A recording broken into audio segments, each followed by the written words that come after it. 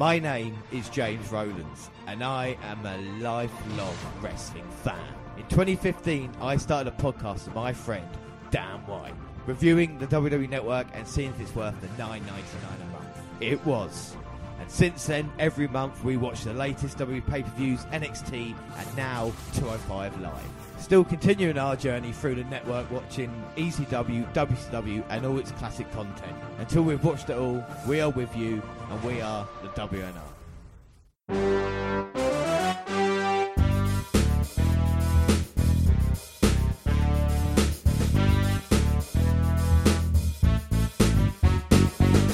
Yes, hello, I am James Rowlands, and as always I'm joined by Dan White. And today is episode 117, it's the WNR117, and we're going to be watching WWE SummerSlam 1992. Can you believe it was 25 years ago, Dan? I know, I wasn't even born then. No, well, SummerSlam at London's Wembley Stadium will always hold a special place in the hearts of British WWE fans of a certain age. The company's first pay-per-view to be held outside of North America was an extraordinary spectacle watched by more than 80,000 spectators. Well, still the only major WWE event to run on these shores, this card on August 29th was headlined by one of the greatest matches in wrestling history.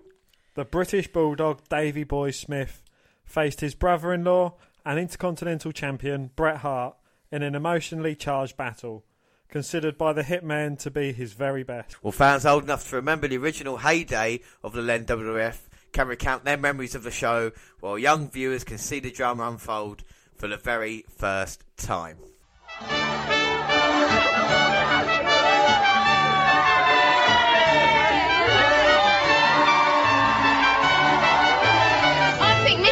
It's going to be in Ultimate Warrior's corner today. No way, he's going to be on the side of Macho Man Randy Savage. Look, it's a Jew.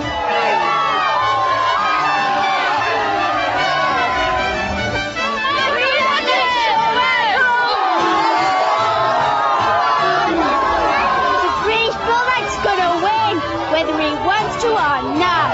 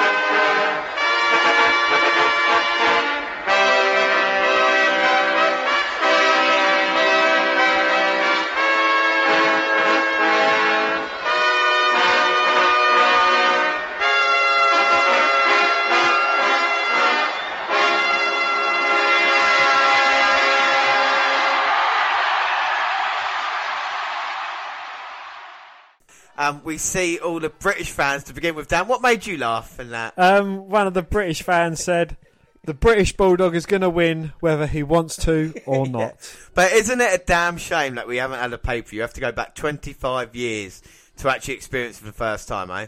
It is a monstrosity to why we haven't had a pay-per-view here. It is a bit of annoyance. Well, it took place on Saturday, August 29th, 1992 at Wembley Stadium in London, but didn't air on pay-per-view August 31st. WWE considers the crowd to be the fourth largest live audience to ever attend a WWF event, with 80,355 in attendance. WrestleMania 29 in 2013 is reported as having 80,676 fans in attendance. WrestleMania 3 in 87 is reported as having 93,173 fans in attendance. And WrestleMania 32 in 2016 is reported as having 101,763 fans in attendance. Well, I'll tell you something, we've just seen the opening there, the fanfare. It looks spectacular, doesn't it? It's probably the only SummerSlam to have a true WrestleMania feeling, isn't it, you know? Most definitely, yeah. Well, some writers believe that the WWE, going back to the attendances here, we see the 80,000. Some writers believe that the WWF inflated the attendance figures for WrestleMania 3. However, and that SummerSlam 92 had a larger crowd. So they said about 79,000 in WrestleMania 3, 80,000 in Wembley. I think that's believable. Yeah, most definitely. The WWF made over $3.6 million in revenue. Reviews of the event are almost all positive, and the Smith-Hart match has been rated the best match in SummerSlam history. And if we look at the commentary team, we see Bobby Heenan and Vince McMahon getting us started. We see the British flag and the American flag up near the SummerSlam logo, and we hear the music in the first match. Is that Ted DiBiase? Is that Money Inc.? It is. It is the father of Bray Wyatt and the father of Ted DiBiase. Ted DiBiase. Yeah, coming out with Jimmy Hart. Mouth of the South. It's good to see him. Well, we'll get some background before we get on with the first match. Well, we've got a little bit of time. There's a long walk to the ring. Yeah, there is, to be fair. SummerSlam 92 was originally intended to take place in Washington, D.C. The WWF decided to move the event to Wembley Stadium in London due to the company's growing popularity and the possibility of increasing the revenue from the event. And like we saw... Although the writers' plans originally called for Shawn Michaels to win the Intercontinental from Bret Hart, the storyline was adjusted due to the change of venue. Right, so before the pay-per-view broadcast began, 2 matches were taped for later showings on the WWF Primetime Wrestling. These matches were never advertised on US television in the weeks leading up to SummerSlam. The first match saw Hacksaw Jim Duggan and the Bushwhackers, Luke Williams and Butch, defeat the Mountie and the Nasty Boys. When Duggan pinned the Mountie, in the other match, Papa Shango defeated Tito Santana by pinfall. But the actual pay-per-view opened with a Legion of Doom taking on Money Inc. And we've just seen IRS and Ted DiBiase come down there. And look at Paul Ellering and look what he's doing. Wow. My God. What a rush. And not only him, but the Legion of Doom riding their motorbikes down. What a visual this is. They had the Undertaker's gimmick before the Undertaker. My God, Paul Ellering and the Road Warriors, Legion of Doom even. Hulk and Animal. Well, what a rush, Dan. Is it good to see Legion of Doom? It is. It is, most definitely indeed. You know, they was one of my favourite tag teams as a youngster. And they're here tonight to take on Money Inc. And the fans seem to be happy to see them getting a superstar reaction. Definitely, yeah. And the LOD chants are going crazy. Yeah, and I'll tell you what else is going crazy. The sale of the green fingers by the looks of things. I mean, I think that's the only thing they had on sale. Oh, right. The little puppet he's got is called Rocco. Calls Paul Ellering. Not weird enough not to have a ventriloquist doll with him. But 25 years later, he's managing the NXT tag team. Oh, what a crazy thing to say. Jimmy Hart's in the corner of his men. I mean, what an atmosphere here. The fans are just going to love every moment. I mean, there might be rain. It is England, so I won't be surprised. But someone might be smiling down. First match of the night. But it's quite good, though, because we've gone back 25 years. But usually, you might have to Google a wrestler or something like this. But with these 4 men, we don't have to, do we? No, we certainly don't. Of course, we all know Paul Ellering. He's currently managing Authors of Pain. $1 Million Man Ted Partner IRS, Money Incorporated. He's the father, both fathers of legends in the ring. And Animal and Hawk, if you don't know who they are, you need to get your head out of your ass. Yeah, into some wrestling books. It is a good tag team match. I know, like you say, the Money Inc. and the Hills, as we know, with the debt collector and the multi-millionaire going against the Chicago hard cases. They're just mentalists, aren't they? Don't like selling the LOD. Certainly not, no. DiBiase's shown his intelligence. He did, and he had more success than his son. Oh. But IRS not having as much success as his son. Or one of his sons, no, anyway. But I think if we're going to get into, hang on a minute, a Hawk there, clothesline, DiBiase over. I think it's how famous the father is as well. I think the exception to the rule might be Cody Rhodes. We'll have to see how he goes along in the future. But I think with Randy Orton, with Bob Orton, he's not a huge star, is he? He's not as big as Ted DiBiase or... I think of other famous people who've got sons in them. Ric Flair, David Flair, do you know what I mean? That never worked out. Because Charlotte Flair did. Yeah, but she's a woman, so there is a slight difference. Do you know what I mean? There's a difference, though. It's not comparable, is it? It's not like he's replicating the father's career. Hulk tagging in Animal and $1 Million Man tagging in IRS. Well, it's not as... Well, I suppose now. Multiple tag team champion. I think that's all he was only ever involved in storylines with the $1 Million Man. Oh, yeah, he joined the... like I say, he joined the the $1 Million Corporation as well. He was friends with DiBiase for a very long time. I mean, both of these were single stars, but DiBiase, with age deteriorating, you had to turn it into a tag team. Can I just say, though, at WrestleMania 9, they beat Hogan and Brutus the Barber Beefcake. Which was... by disqualification. Yeah, and that's an excellent point, because this would be going on to it. That would be March of 93. This is August of 92. So you can see Money Inc. being together. Jimmy Hart, of course, in their corner as well. Hogan not being here, when Hogan would return, it would be involved in this storyline with Money Inc. So excellent point there. We'll keep dates of history as well. We'll just come off WrestleMania 8. Like we said, with it was Psycho Sid Vicious versus Hogan in the main event, and Flair versus Macho. We'll see how it differs as well. Like I say, at the moment, I'm liking that we know who the guys are. IRS. In our shyster. Just got Animal into the sleeper. Is that Animal Hawk? I can't see the Mohawk. That's Hawk. So out of all of these, I think the bigger star was Ted DiBiase. So I was just laughing at Rocco at ringside. Yeah, I think Ted DiBiase out of all these. Probably, but I don't know. What, Legion of Doom or Ted DiBiase? Who do you think's bigger? I'll probably say Legion of Doom. Probably more successful.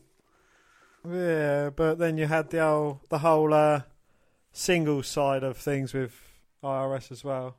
And then he had like his $1 Million belt and so on and so forth. Whereas the LOD was just tag team. I mean, it depends, isn't it? What's more important? Is it tag team titles, if you are a tag team, or... then again, did he win the IC title as well, $1 Million Man? No, he never won a championship in the WWF. Apart from the $1 million title was created for him, yeah. He never won a singles tag. Never won a singles title, yeah. Hulk now's turned things round on IRS. Hulk going off the top rope there, trying to take out IRS, but he ducked and Hulk went straight to the outside on the opposite side of the ring. Animal in to try and get him some of R&R shyster, and as the referee's distracted, Ted DiBiase there dropping Hulk on his back on their wafer thin mats on the outside. And now Money Inc. double teaming Hawk in the corner. As you see the ring, it's on a rise, isn't it? As he fell to the outside. So if you're in the front row, you actually are looking quite. It's not the best seat really if you're in the front row, because you've got a bit of a way to look up. See, I'm old school. I don't class the LOD as Road Warrior, Hawk and Animal. They're just Hawk and Animal. And also you can see with the stadium, the stairs as well, the big yellow stairs leading up. People still trying to get to their seats. I tell you something though, IRS and DiBiase did a great job working down Hawk right behind the old switcheroo behind the referee's back. Cutting the ring in half. Again, this is early on classic tag team wrestling. I mean, is it not just as simple to stick out your hand? But no, they don't. No, because they're heels and they always take shortcuts. And that's what they're doing right here. Ted DiBiase dropping the knee across the throat of Hulk, but only getting the 2 count. 2. Hulk desperate for a tag. LOD started so hot in this match and has just been slowed down by the veterans. But again, this is classic tag team wrestling. The faces get beat. Well, they start off strong, get beaten down with a few heel tactics, get the hot tag in, finish the match. Well, Hawk's just thrown DiBiase at turnbuckle. Looks like he's going to get the hot tag now. Oh. The momentum stops and IRS beats Hawk down back in his own corner. Oh, now goes try clothesline Hawk. Oh, Hawk ducks it and then a big shoulder block takes down the IRS. Can he get the much needed tag to Animal? But IRS is between him and his tag team partner. Not anymore. IRS desperate to get the tag into DiBiase. Manages to get to his brother and holds Hawk's legs so he can't get the tag to his brother, even if he wanted to. They're not even brothers, are they? No. Yeah, but they're brothers in arms, aren't they? But they are, yeah. Yeah. We're associated with each other. DiBiase spitting at Animal. Infuriating him, getting him to come into the ring.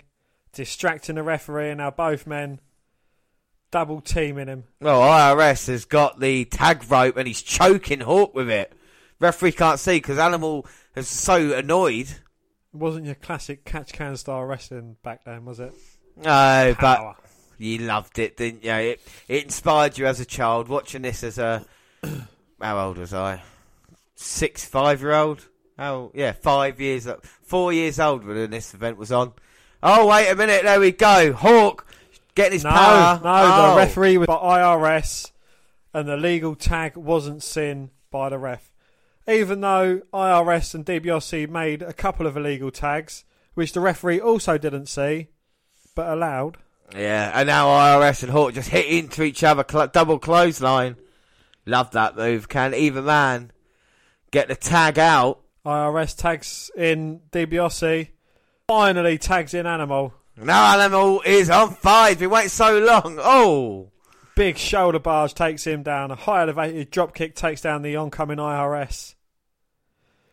And now he's just kicking the shit out of DiBiase in the corner. Oh, IRS from behind, stopping that assault. Referees counting them out. They're going to double team Animal. Oh, but he ducks a double clothesline attempt and takes them both out. And now Hawk's rapidly recovered. Oh, Animal's got IRS up. Oh, an atomic drop. And now both men are going to be working over DiBiase. Irish whip into the corner, then Hawk sends Animal in. And that's it, they're signalling through the end. Doomsday device, and Animal's putting DiBiase on his shoulders, and Jimmy Hart's getting up to distract the referee. Oh. But IRS comes in, drop kicks Animal, delivers an electric chair to DiBiase, and yeah. And then Hawk making IRS pay for that, punching him, lands him on the apron. Oh, big power slam. 1, 2, 3. Oh, there we go. IRS knocked off the apron. DiBiase, like I said, hit with a move, and Legion of Doom win. With a power slam, James. Yeah. When was the last time you saw a match won by a power slam? No, not in a very long time. Start, Dan. The crowd are happy. What do you think of the match? I thought it was brilliant. You know, it's a good bit of nostalgia. LOD winning, and it was a classic tag team match. I completely agree with you. And, you know, like you say, the action wasn't the smoothest, but I want to go back to the point of being a 4-year-old watching this. How old were you when this was on, Dan? I was about 5 or 6. 5 or 6. And I think the importance of an event like this, first saw wrestlers, it was like superheroes come to life. You know, you've seen Arnold Schwarzenegger, you see people like that. Woo! On television, and you know, and then these kind of real life superheroes come into your life. The size of the Road Warriors, you know, you were just in awe as a child. You're like, oh my god! And it moved on from wrestling afterwards, like Gladiators and all the things that we liked about that as children. And that's what wrestling was. And to have someone like British Bulldog that's going to be in the main event, who was a larger than life character as well, was just fantastic.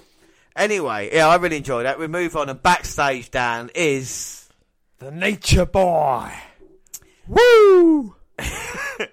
Well, backstage we are with a legend and Ric Flair. Yeah. Well, Flair's not actually got a match, even though he is dressed to compete. Woo! So Ric Flair backstage, Dan, what did he have to say? Well, he's keeping his cards close to his chest. He's not letting on which dressing room Mr. Perfect is in, but he's in the dressing room of the winner. Oh. Woo! Woo! Woo! And Gene asked him why he's dressed for competition. He said he's ready for action anytime. Innuendo. Yeah, innuendo. And now Sean Mooney is backstage with Virgil at the moment. Virgil's getting ready for action. So why was his name Virgil? Well, Dan, it's interesting you asked that. It's actually an inside dig at Dusty Rhodes, because Dusty Rhodes' real first name is Virgil. There you go. And why was his name Vincent when he moved to WCW? Yeah. It's interesting you say that, because it was a dig at Vince McMahon for making a joke at Dusty Rhodes. And then at one point in 2000, Virgil changed his name to Shane for a couple of episodes as well. So, why was he called Shane for a couple of episodes? Virgil backstage, what did he say, Dan? He grew up in the mean streets and he's not averse to fighting against the ex-convict Nails. Do onto him before he does onto him. That's basically Virgil's point. Oh, can we phone this number? 1-900-454-SLAM. Nails already in the ring, and look at him, Dan. He looks like a fellow co-presenter of mine. You know that? Look at him there, right there. He looks like, I'll tell you what, people at home never seen Dan before in real life. It does look like Dan, and here comes Virgil running his way down to the ring. Funky music though by Virgil, of course. Left Ted DiBiase's side, didn't want to be a slave no more, making a name for himself. Were you a fan of Virgil, Dan? Yeah, I thought he was quite a good wrestler. Oh, that's an interesting thing. If you should say Virgil is found the boss man. Of course, Nails escaped from prison to beat up the big boss man, and now he's choking Virgil, and he's still choking him. My God! And this big man Nails trying to put Virgil away. Virgil reversing the corner though. Big right hand's an Irish whip, but Nails reversed. Oh, trying to take the big man down, but unsuccessful. A drop kick, but he just sends him against the ropes, and Nails stays on his feet. But Nails, bowling shoe ugly, takes Virgil back in the corner, continuing to choke him, and a rake to the eyes of Virgil. Nails doesn't care. He was in prison, for God's sake. He's probably going to shiv Virgil to win this match. Virgil ducks the clothesline. Tries to go sunset flip, but Nails with the right hand. Virgil ducks for the roll up. Nope. Trying to get this match over quickly. No, Nails turns it into a joke. Well, at least Nails has got one wrestling move at the moment. A choke. Yeah. And look at Nails crawling underneath the bottom rope like he did when he escaped the harsh prison. And going to meet Virgil on the outside. Bet he chokes him. No, he doesn't. He throws him head first into that apron. This ex-con, well, it's current con. He escaped from prison. He's still wearing his prison outfit, we should say. I never understood what DOC meant on the back, but it's Department of Corrections, isn't it? Yeah, and Virgil's trying to correct the Department of Nails' head at the moment. Oh! But as he come in for the onslaught, Nails just took his head off with a big clothesline. And Nails going to set Virgil up, trying to finish him off. Uh-oh. And now he's got him in his chokehold. It's blatant, Dan. It's blatant. Referee should notice this. Can't stop it. Come on, ref. Do something about it. Virgil's passing out. And that's it. The referee's called an end to it. Oh, my God. And Nails wins in decisive fashion, Dan. What do you think of the match? Oh, hang on a minute. He's got Big Boss Man's nightstick. Well, it was a bit of a thrashing, really, wasn't it? From Nails to Virgil. Yeah, Virgil started out. He had a good 30 seconds. But then Nails finished it. Looks like he's going to put a beating on Virgil. They're hoping Boss Man comes to save him, but Nails, he nails Virgil in the midsection with that nightstick, and now he's choking him out with it. Yeah, choking him out with that big long black stick right along his throat. Virgil can't breathe anymore. The official's trying to get him out of harm's way. And Nails helps him out of the ring by kicking him in the midsection. We're backstage. Lord Alfred Hayes trying to get an interview with the Macho Man. Oh, yeah. Hello. Oh, you can do Lord Alfred Hayes as well, can't you? Hello, James. We are backstage here, trying to get a Macho Man. I'm trying to get an interview. Sound like Nigel McGuinness. And we're trying to get an interview here. This door has been locked. No one is allowed to get in there. However, undaunted, I shall continue. Why don't you just knock on the door and just go, Miss Perfect, you there? And if he goes, hello, he's like, shit.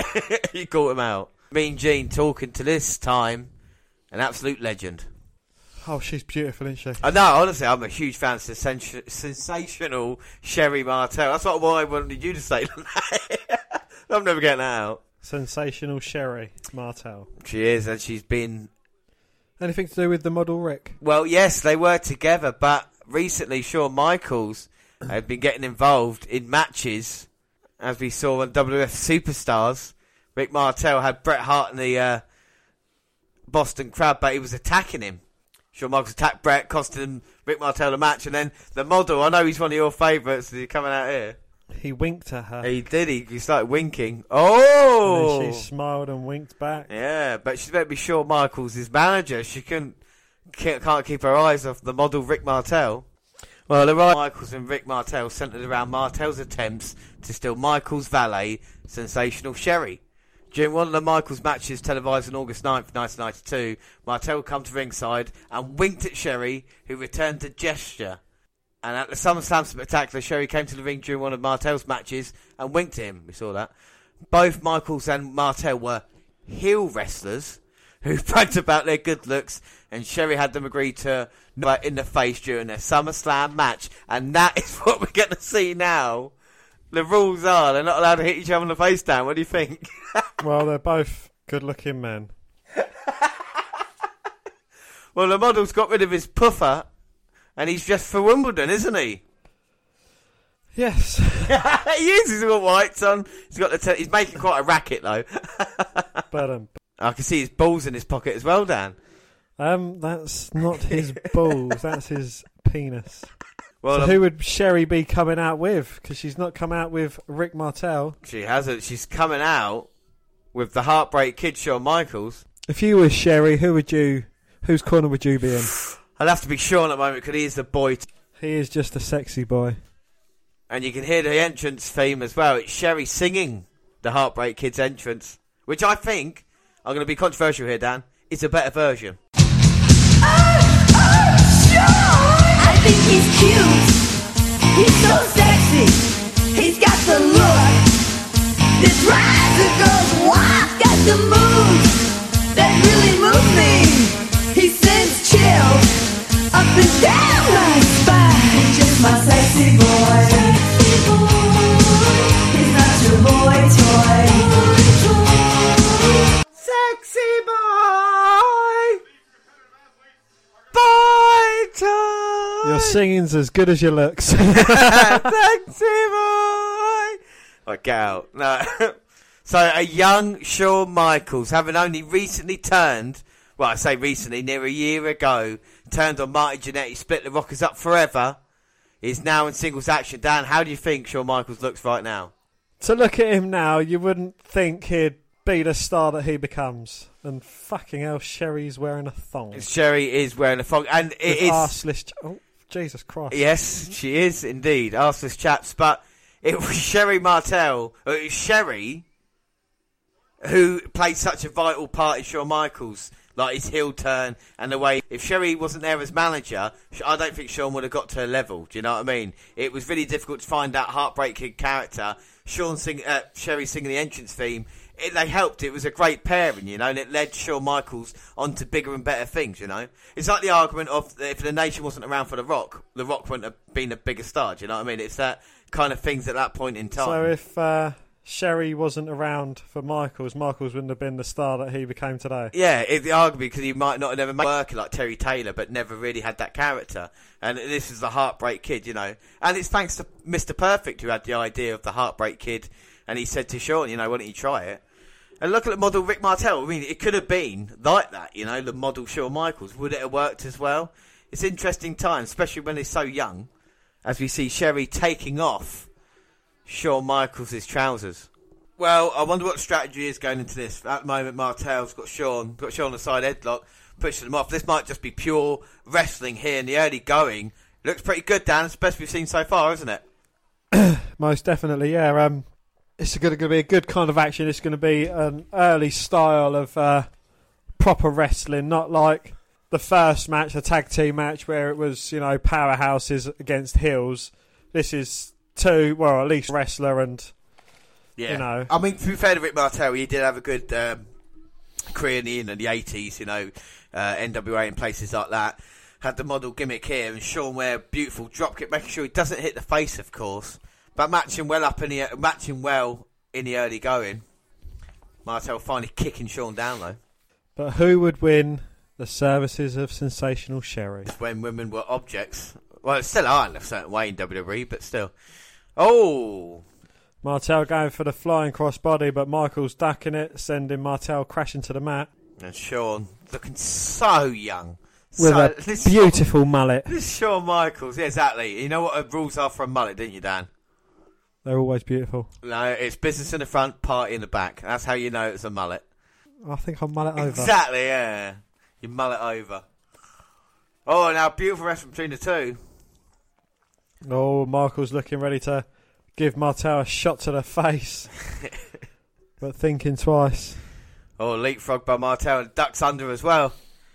And he's going to throw Shawn over the top. Oh! I thought he was going to go straight into Sherry, but Sherry moved out the way. She mooned out the way there, didn't she? Jesus Christ. Yeah, she's checking. This is PG era as well with Sherry. Going out checking on her man, Shawn Michaels. And the model out here with a delicate touch. He's saying, just leave him, he's fine. Just come here, get some space. Let him breathe. You dirty bastard. Rick Martel just with a hug to Sherry. Sherry seemed to like it. I think there's a little kiss on the neck there. A little smile. I don't think Sean's going to like that when he wakes up. At the moment, he needs to worry about this match rather than Sherry Martel. Rather than Sherry. And then the model setting HBK up. Oh, a high elevated back body drop and some jumping jacks for good measure. Because he can, it's easy. He might not be liked, but he backs up in the ring. And speaking of backup, Sherry's a lovely there. shot of Sherry and her arseless chaps. I tell you what I do like, though, there's another thing, as Sean now is going to go for the pin. We see it was, he's got the tights. Referee knows that. Oh, but Rick rolling through and then grabbing the tights of Michaels, who then grabs the tights of Rick. Oh, look, they're both now arses. Their asses are out, Dan. This is a brilliant moment. Wow, if Sherry's arse wasn't enough, we've got Michael and Rick Martel's arse as well. Michaels. Sean pulling us up. Yeah, the way it's like dusk is falling now, you know, it's going to be night time soon. It feels like you spent a day at an event, you know, I do like it, especially watching it, because we've got a bit of daylight here. By the time we finish, it will be deep dark into night. And Sean now, look at that, sweet chin music to the midsection, because he can't hit him in the face. Only getting a 2. It wasn't sweet chin music, it was sweet gut music. Sean working the body, of course you work the body, the head will fall off. You just enjoyed it. I can see you sitting back. You're in your nostalgia heaven, aren't you? I feel like a kid. Sean with the boots up. He's going to go get the cover. Oh, but he's got both feet on the middle rope and the referee wise to it. Show's like, what's wrong with that? Uh-oh. Model roller. Oh, but Michael's managing to kick out. Now both men going nose to nose. Michael shoving, then model Rick Martel shoving. It's a real shoving match. Oh no, Michaels! Slap to the face. But Martel responds in kind. Oh, Sherry said they can't hit each other. She's on the apron. Both men looking to hit each other in the face, and Sherry faints. Sherry's down. Well, the match will continue. Michael's going to check on her. Oh, no! Accidentally kicks her out of the ring. Oh, no, Sean, you might have to give her mouth-to-mouth. Fanner. He's checking on her and the ball going out there as well. I mean, this is a... I might have to put my serious face on. This is a... Serious face? My serious voice. Put the X up. This is tragic at the moment, and Sean Martel pushing... the model giving pushing... her chest compressions. The model pushes Sean off, and yes, chest compressions. I could seriously injure someone that's actually not, doesn't need it. Oh my word. And Michael's hitting Martel, so he goes off the staging area. And the referee's up to the count of 10. Oh no. Sean and Rick fighting now, so angry. And Sherry, did she stir her? She is. She's starting to get up. She's checking her hair. She's sorting her hair out. Making sure her 1.5 tons of hairsprays. She's doing Eddie before Eddie did Eddie. She's back down again. Of course it's deliberate, Bobby, as they're going down the entranceway. She's doing it for attention, and now there's officials trying to break these two up. And the officials taking away Rick Martel, and Sean's coming back to look on to a knocked out Sherry Martel. My God, what a chaotic end to that match. And it's nearly daylight, nearly night time in that match. And Michael's carrying Sherry back to the back, whacks her over his shoulder. So a double count out is the result of this match. Yeah, but I don't think it was a bad match. I actually quite enjoyed it. It was good, but it's a shame. These types of wrestlers now are represented by Fandango and Tyler Breeze. They are literally, you're right, Dan, the modern day equivalent of these two men. You're right about that. Shawn Michaels, Rick Martel. And the models come out here. Oh, no! He's knocked Shawn Michaels and Sherry down, and he's picking up Sherry to carry her to the back. He wants to be the knight in shining armour. Oh, no, what a gentleman. But you're doing a lot of damage to Sherry Martel. But, yeah, the model looks to have things in hand. It doesn't say that. I can see Shawn Michaels running from behind. And Sherry takes another bump. There we go. There's Patterson. Patterson's just gone into the barricade. He's seriously injured. Now the officials are taking Rick Martel back, and Michaels is left to assist Sherry. Oh, come on, back. Rick. How many times? And yeah, Shawn Michaels finally. I mean, Sherry Martel's gone down 3 times in this match. The point in actually like sitting up at the back behind the entranceway. Well, you can't say anything, can you? The model. Oh, what the model's got? He's got a bucket. No. So Sean, he's carrying a bucket. No, model. What you got in there? Confetti. I bet it's confetti. Oh, don't do it. You'll get Sherry wet as well if there's water in there. There is water. No, it's confetti. And he gets Sherry wet, who's then made her way to an awoken state. She is. She's drowned. Her hairspray is now wettened. Makeup. It's a state. And Martel woke up Sherry in the worst way. And Sean's gone after Rick. I don't think Sherry's going to be a fan of Rick after that, do you? Well, who gets the services of Sherry? I mean, who does Sherry service after this? Well, Sherry's gone running backstage, and my word. And the Everly Brothers versus the Natural Disasters. Yes, that is our next match, tag team titles. What a weird end to that match, eh? Yeah, backstage, though, we do see the Nasty Boys with Tom Mooney and Jimmy Hart. Jimmy Hart's busy tonight. Can I just say, I fucking hate the Nasty Boys. I've really got no time for them. I think they're awful. I think everything about them is terrible. The wrestling's terrible. The gimmick's terrible. The way they just shouted nonsensically in the promo. The way they wrestle. I just didn't like them, Dan. Do you like Nasty Boys? I'm going to say it. Fuck it. I'm not going to say that. You know, there were good things that happened, like the last match. Then there's awful things like the Nasty Boys.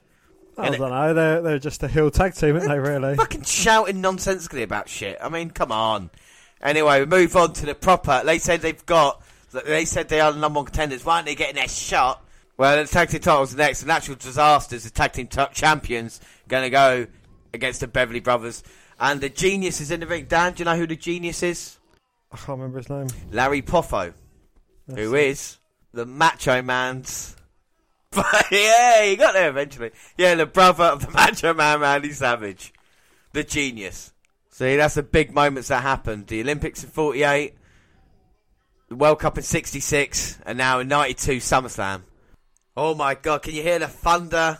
Can you hear the rumbling? Here comes Earthquake and Typhoon, the Natural Disasters, WWE Tag Team Champions, the 92 version of the Authors of Pain Down. They are indeed, yes, and they have to wear the belts on the shoulders because they don't fit around their waist. They don't. I mean, Earthquake started in WWF feuding with Hulk Hogan, breaking Hogan's ribs, causing internal bleeding and all sorts of that. Went on to have success as Earthquake, didn't he? You know, along with Typhoon, Natural Disaster. We have seen Typhoon recently. Tugboat. We've seen him as well on Wrestling's Most Ridiculous, Dan. Yes, he was the Shockmaster. Yes, the Shock. So, making another appearance before he completely ruined his career in 93. He was a very popular babyface along with Earthquake as well. You can hear their reaction. I like it when Earthquake used to jump around the ring creating an earthquake. I saw John Tenter when I was a young child and he was doing a show in England, and I got a signed Polaroid, £10 with his signature. I know. Have you still got it? I know. I'm sure it's upstairs somewhere, yeah. As we start off, the Beverly Brothers going to work on Earthquake Typhoon. I mean, how are you going to beat these two big men? Oh, they was looking to try and Irish whip Earthquake into Typhoon, but it backfired, and Earthquake ended up taking out one of the Beverly Brothers, and now they've just squashed them in between them. And I'd hate to be the filling of an Earthquake and Typhoon sandwich. I'm not sure of the difference between Bo and Blake. No, but we'll say it's that. So Bo at the moment is getting stepped on. But I don't know a lot about the Beverly Brothers. Dan, can you tell me a little bit more? Mike Enos and Wayne Bloom started out in 1989 in the American Wrestling Association after being trained by Eddie Sharkey and managed by Johnny Valiant. Sporting matching ring attire and carrying sledgehammers to the ring, they were known as the Destruction Crew. They feuded with the Olympians Ken Petra and Brad Renegans and challenged them to a car lifting contest. During the challenge, the crew attacked the Olympians and in storyline injured them. The Olympians' injuries forced them to vacate the AWA Tag Team Championships, which were then placed in a tournament. The Crew went on to defeat Greg Gagne and Paul Diamond to win the title tournament on October the 1st, 1989. Oh, wait a minute. I was just going to say, looked like Natural Disaster, complete control, looking to squash one of the Beverly Brothers in the corner. Earthquake accidentally hit Typhoon and stopped him. And Typhoon's down, and it's going to be a struggle for him to get back up. Oh, an innovative and a nice tag team move there by Beverly Brothers. Oh. And Blake looked to be going for the cover, but Typhoon threw him straight out of the ring, but was unable to get back up to his feet quick enough. Right in front of Genius. There's a couple of nice mullets going on in this match as well. I think Earthquakes is the best. Yeah, I think Earthquake is the best. He's trying his best as a mullet. Sorry, Dan, you were saying about their AWA run. Yeah, they also faced the Renegades and Paul Diamond in a steel cage match, where the former was locked out of the cage only to have his partner decimated by the Destruction Crew. The team finally lost their tag team titles on August 11th, 1990 to the Trooper and DJ Peterson. Although neither Enos nor Bloom were technically rookies, the fan voted the Destruction Crew 1989 Rookie of the Year in Pro Wrestling Illustrated, making them the only tag team to win this award. And look at the Beverly Brothers there. It's better Shelton Benjamin, Charlie Haas tag teaming, and like I say, been a while, been together. You can see the kind of chemistry they got with each other in this match, taken over on Typhoon. By the end of 1990, the AWA was effectively on hiatus and would eventually shut down entirely by May 1991. The Destruction Crew's entrance theme in the AWA was a highly popular Queen song, We Will Rock You, a theme of defeating your opponents in sports and leaving them in humiliation. This was most fitting considering by the time AWA went under, they were viewed upon as a tag team with one of the best win-loss records in the history of the company. Wow, and now the Beverleys have taken over completely on Typhoon and beaten him down. But they would move on from the AWA and join WCW. While still AWA World Tag Team Champions, the Destruction Crew joined World Championship Wrestling during the summer of 1990.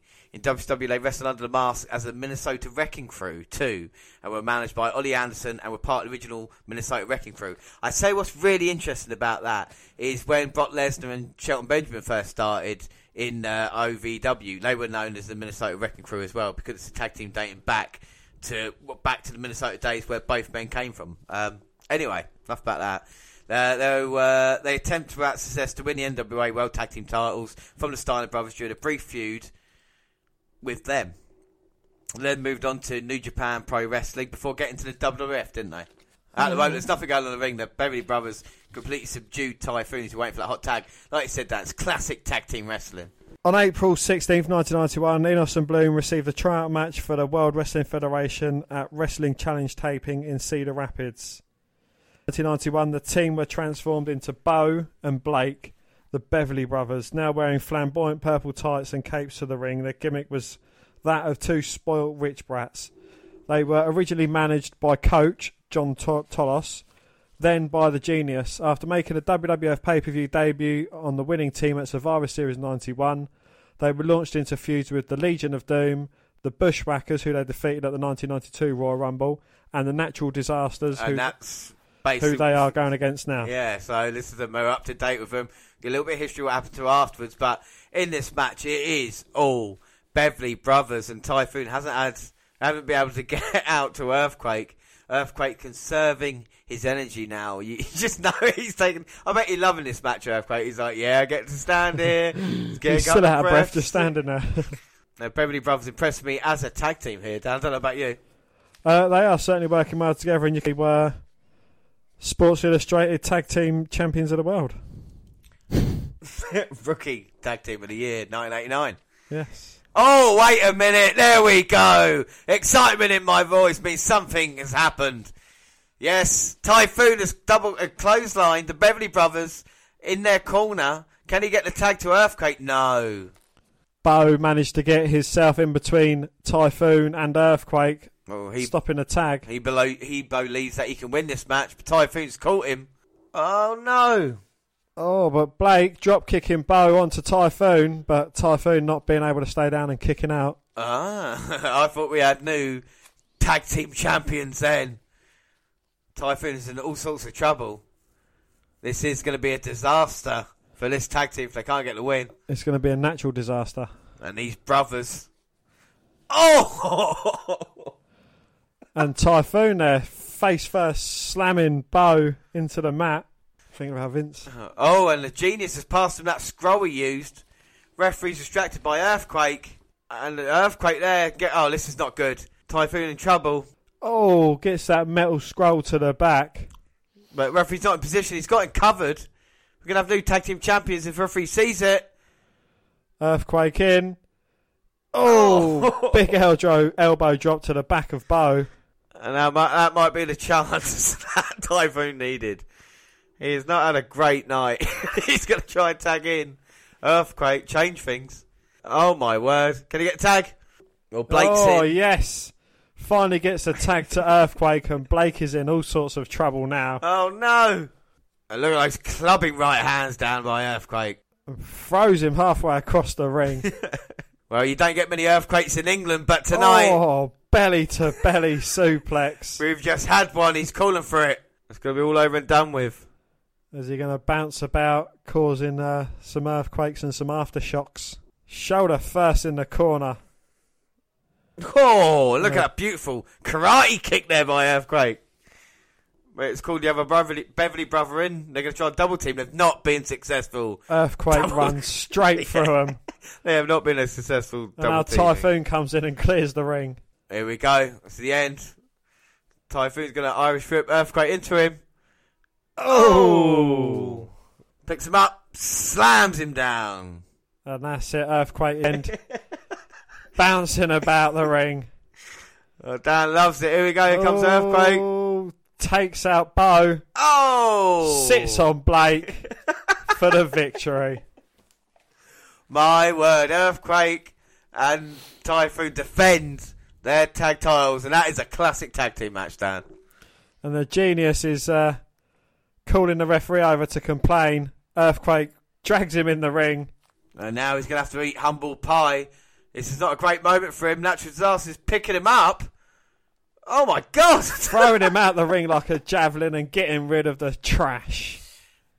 And there you have it. The Beverly Brothers miss out on their chance, but very impressive by Natural Disasters. Dan, what do you think of the match? I thought it was brilliant. Bloody great match. I loved it. Yeah, Earthquake and Typhoon completely dominant. The fans did it, and so did I. I thought it was a cracker, yeah. I mean, it's for me, I'm writing him down, and that's my second favourite match of the night at the moment. After Michaels. After the Michaels one, yeah. I'll give you the scores so far. LOD Money Inc. got 3 out of 5 for me. Now's Virgil got 1 out of 5. HBK versus Models, 4 out of 5. Beverly's versus Naturals, 3.5 out of 5. Because I know it's going to be a 5 out of 5 later tonight as well. But we're backstage. The New Zealand crazy bunch. Luke and Butch, the Bushwhackers. Lick his head. Childhood come to life. Lick his head, Butch. Another shouty tag team. Yeah. Yeah, but they're crazy. They're allowed. No, I like the Bushwhackers. Mr. Perfect's going to be in, Mean Gene. They're asking Mean Gene's seen if anybody's got the inside scoop. We should say about the Beverly Brothers, Dan. After they're unsuccessfully challenged for the titles, by the later part of 92, they would be used primarily to put over other tag teams, and they were losing the end of an 8-man tag team match at Survivor Series, and defeated by their old rivals Steiner Brothers at the 93 Royal Rumble. Lick his head. Lick Mean Gene. It's Peyton Royce and Billy Kay's parents. Hey! Who's mum and dad? Mum and dad. Who's the butcher one? Hey! The one on the right. Hey! Oh, they didn't lick Mean Gene's head. Fuck them. Right, anyway. Well, we see a whispering Lord Alfred Hayes backstage trying to get a word out of the Ultimate Warrior. And I find the door's open. Get slammed shut. Well, I must say, that was absolutely rude of the Ultimate Warrior. Mean Gene, back to you. Yeah, next up, it gets better and better, Dan. It's Repo Man versus Crash. Dan doing his best Repo Man. Oh, this is brilliant. I love this. Yeah. We should do this every week. Repo Man. Cut up a load of car tyres and stuck them to a jacket. Former tag team champion with Demolition, but he's doing his best work now. And like I say, really cool jacket. And his opponent, well... Clash. Clash like a Hawaiian Crush as well. Possibly my favourite Crush. See, we know. That was in that crowd. Coming out here as Nighttime Falls at Wembley Stadium. And Nighttime Falls at Roland's Studios. But like I say, what was so deadly about Crush, Dan? His crush. And the Repo Man attacking Crush as soon as the bell rings with double axe handle smashes to the back, but Crush completely no sells. And again, another beautiful mullet on display. Oh, it is wonderful. Repo Man is up. Gorilla Press. Look at this. The power of Crush compels you. Wow. Absolutely brilliant there by Crush. Big man. Repo to the outside. And look at the agility of Crush managing to just dive down. And then clotheslines the Repo Man down to the wafer-thin mats. Throws him back in the ring. Oh, Repo Man offering to shake Crush's hand, but the Crush grabs it and just boots him a couple of times in the midsection. Oh, the Repo Man going for a flying crossbody, but Crush catches him. Much to Repo Man's surprise, and Crush just deposits him on the top rope. Oh, my word. A bit of Shinsuke Nakamura going on there. It is kidney punches and a huge kick. And Crush looking so impressive here. Whatever happened with him? Yeah, exactly. Why did it go all wrong? And Crush, Irish Whip and Repo. And a thunderous backbreaker there. Very bright as well. That's what I like about Crush, you know. What kind of... He's an early days John Cena, but a devious thumb to the eye from the Repo Man. The heelish Repo Man. Yes. Creeping behind Crush, where he's partially blinded. Maybe Crush got there on a bicycle tonight. That's why he's wearing that lycra kit. Spandex. High vis. Oh, spandex. Yeah, high vis. Oh, Repo Man there. Back suplex. But a Crush completely no-selling it and a kick to the midsection. Oh. Belly to belly slam, and the Crush is raising the roof here. He is. I can't believe how bright he is. And now Repo... been slammed down. Crush is not going to the top, is he? God, with the agility of the big man. Oh, going for that big knee off the top, but the Repo Man moved out of the way and Crush got nothing but canvas. But Crush hulking up. Repo say, no, I don't want any of this. Big guy. No, man. Big guy. No. Oh! And another blatant poke to the eye, and the referee's telling him that's 2. You got 5 more chances. Yeah. Well, Repo now in control, looking to finish Crush. As I say Irish that. Whip reversal. Crush looking for looking for a Repo Man to go for a leapfrog, but Repo Man just throws Crush's head into the canvas. Cover. Oh. And another aggressive kick out. Not as good as Typhoon one, but Repo Man on the outside. Repo Man creeping around the outside of the ring, going up top. This is the most I've seen Repo Man in any match I've watched of him. And from behind on Crush. Oh, but Crush catches him in a power slam. No. He's not going to go for a pin. He could have pinned him easily there, but he's going to make him submit with a cranium crush. Oh, he's got it in. He's squeezing his head like it's a pimple, JR. Oh, my God. He's got to be. Oh, he's out. He is out. No man can take much more than 5 seconds of the cranium crunch. He has crushed Repo Man here tonight. Very impressive. Dan, what do you think of the match? Loved it. It was a complete squash match, wasn't it, really? Yeah. And I'm amazed to see that the Crush didn't do much more in his career. Exactly. We'll be looking at Crush as we go along. Not now, but, you know, at later dates and stuff, because he does get involved with the nation. He looked fantastic here. It was like, you know, when Ryback first debuted or something like that, and they stick him in there. Repo Man's brilliant. Even when he got thrown out of the ring, he still lands, and he's like, what's going on, you know? As we move on, and up next, it's a big WWF title match. Due to the absence of Hulk Hogan, who has taken a break from the ring, the co-main event saw WWE champion Macho Man Randy Savage duel with the Ultimate Warrior. Their pair had been feuding since the summer of 1990, with Savage costing Warrior the world title at the Royal Rumble 91, and Warrior defeated Savage in a retirement match at WrestleMania 7. When Savage became champion at WrestleMania 8 by besting Ric Flair, the Nature Boy, and his manager, Mr. Perfect, were furious that the ex-champion did not receive a rematch. Well, ahead of SummerSlam 92, they interfered in the Savage and Warrior bouts, and Perfect declared he would appear in the corner of one of the two rivals, but would not reveal which one. But Mean Gene's backstage. All right, ladies and gentlemen, we are just moments away from tonight's main event. We are just moments away from the World Wrestling Federation Championship match between the Macho Man Randy Savage and the Ultimate Warrior. And after a lot of waiting, we are just moments away from finding out just exactly whose corner Mr. Perfect will be in. There's a lot of history, ladies and gentlemen, leading up to this championship match. As you recall, from the moment the match was signed, controversy abounded. And I'm the World Wrestling Federation champion, and you're not. Oh, my goodness. Well, he's not right now, that's for sure, but he might be at Wembley Stadium. What a matchup we're going to have between these two. Wait a minute, Ultimate Warrior grabbing Mean Gene, leading him down. We may have a match right here. Wait a minute, what's this? What? Ric Flair and Mr. Perfect going to get a ring. You know why? Because I'm the Macho Chicken. Ooh, yeah! Randy Savage is headed right in. Yes, there he goes. He almost ran over the cameraman. Randy Savage going after Ric Flair. Hammering Ric Flair.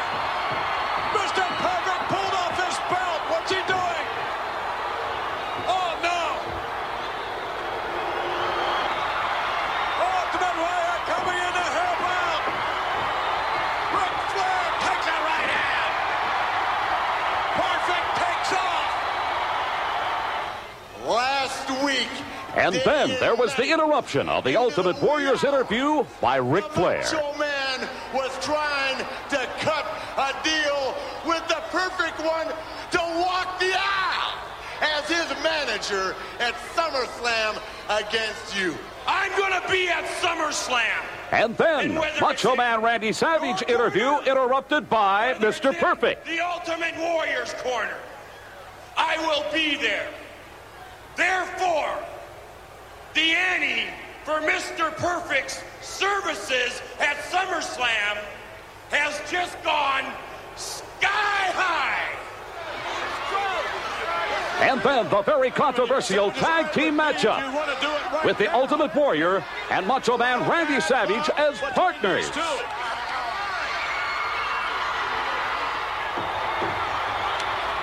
Oh, nice tag. Very friendly tag. Yes. Oh, look at that tag. Look. The Warrior now. This isn't going to work out. Well, thus far, it is working. No question, it is working big time. Wait a minute. Oh, no. Randy Savage had his back turned on the Ultimate Warrior. And now Savage looks up, and all he sees is the Warrior. Yeah, he hits you, Savage. He hits you. Hey, wait a minute, he did not. The Macho Man Randy Savage with Brian Nelson. Oh, the helmet. Did you see that?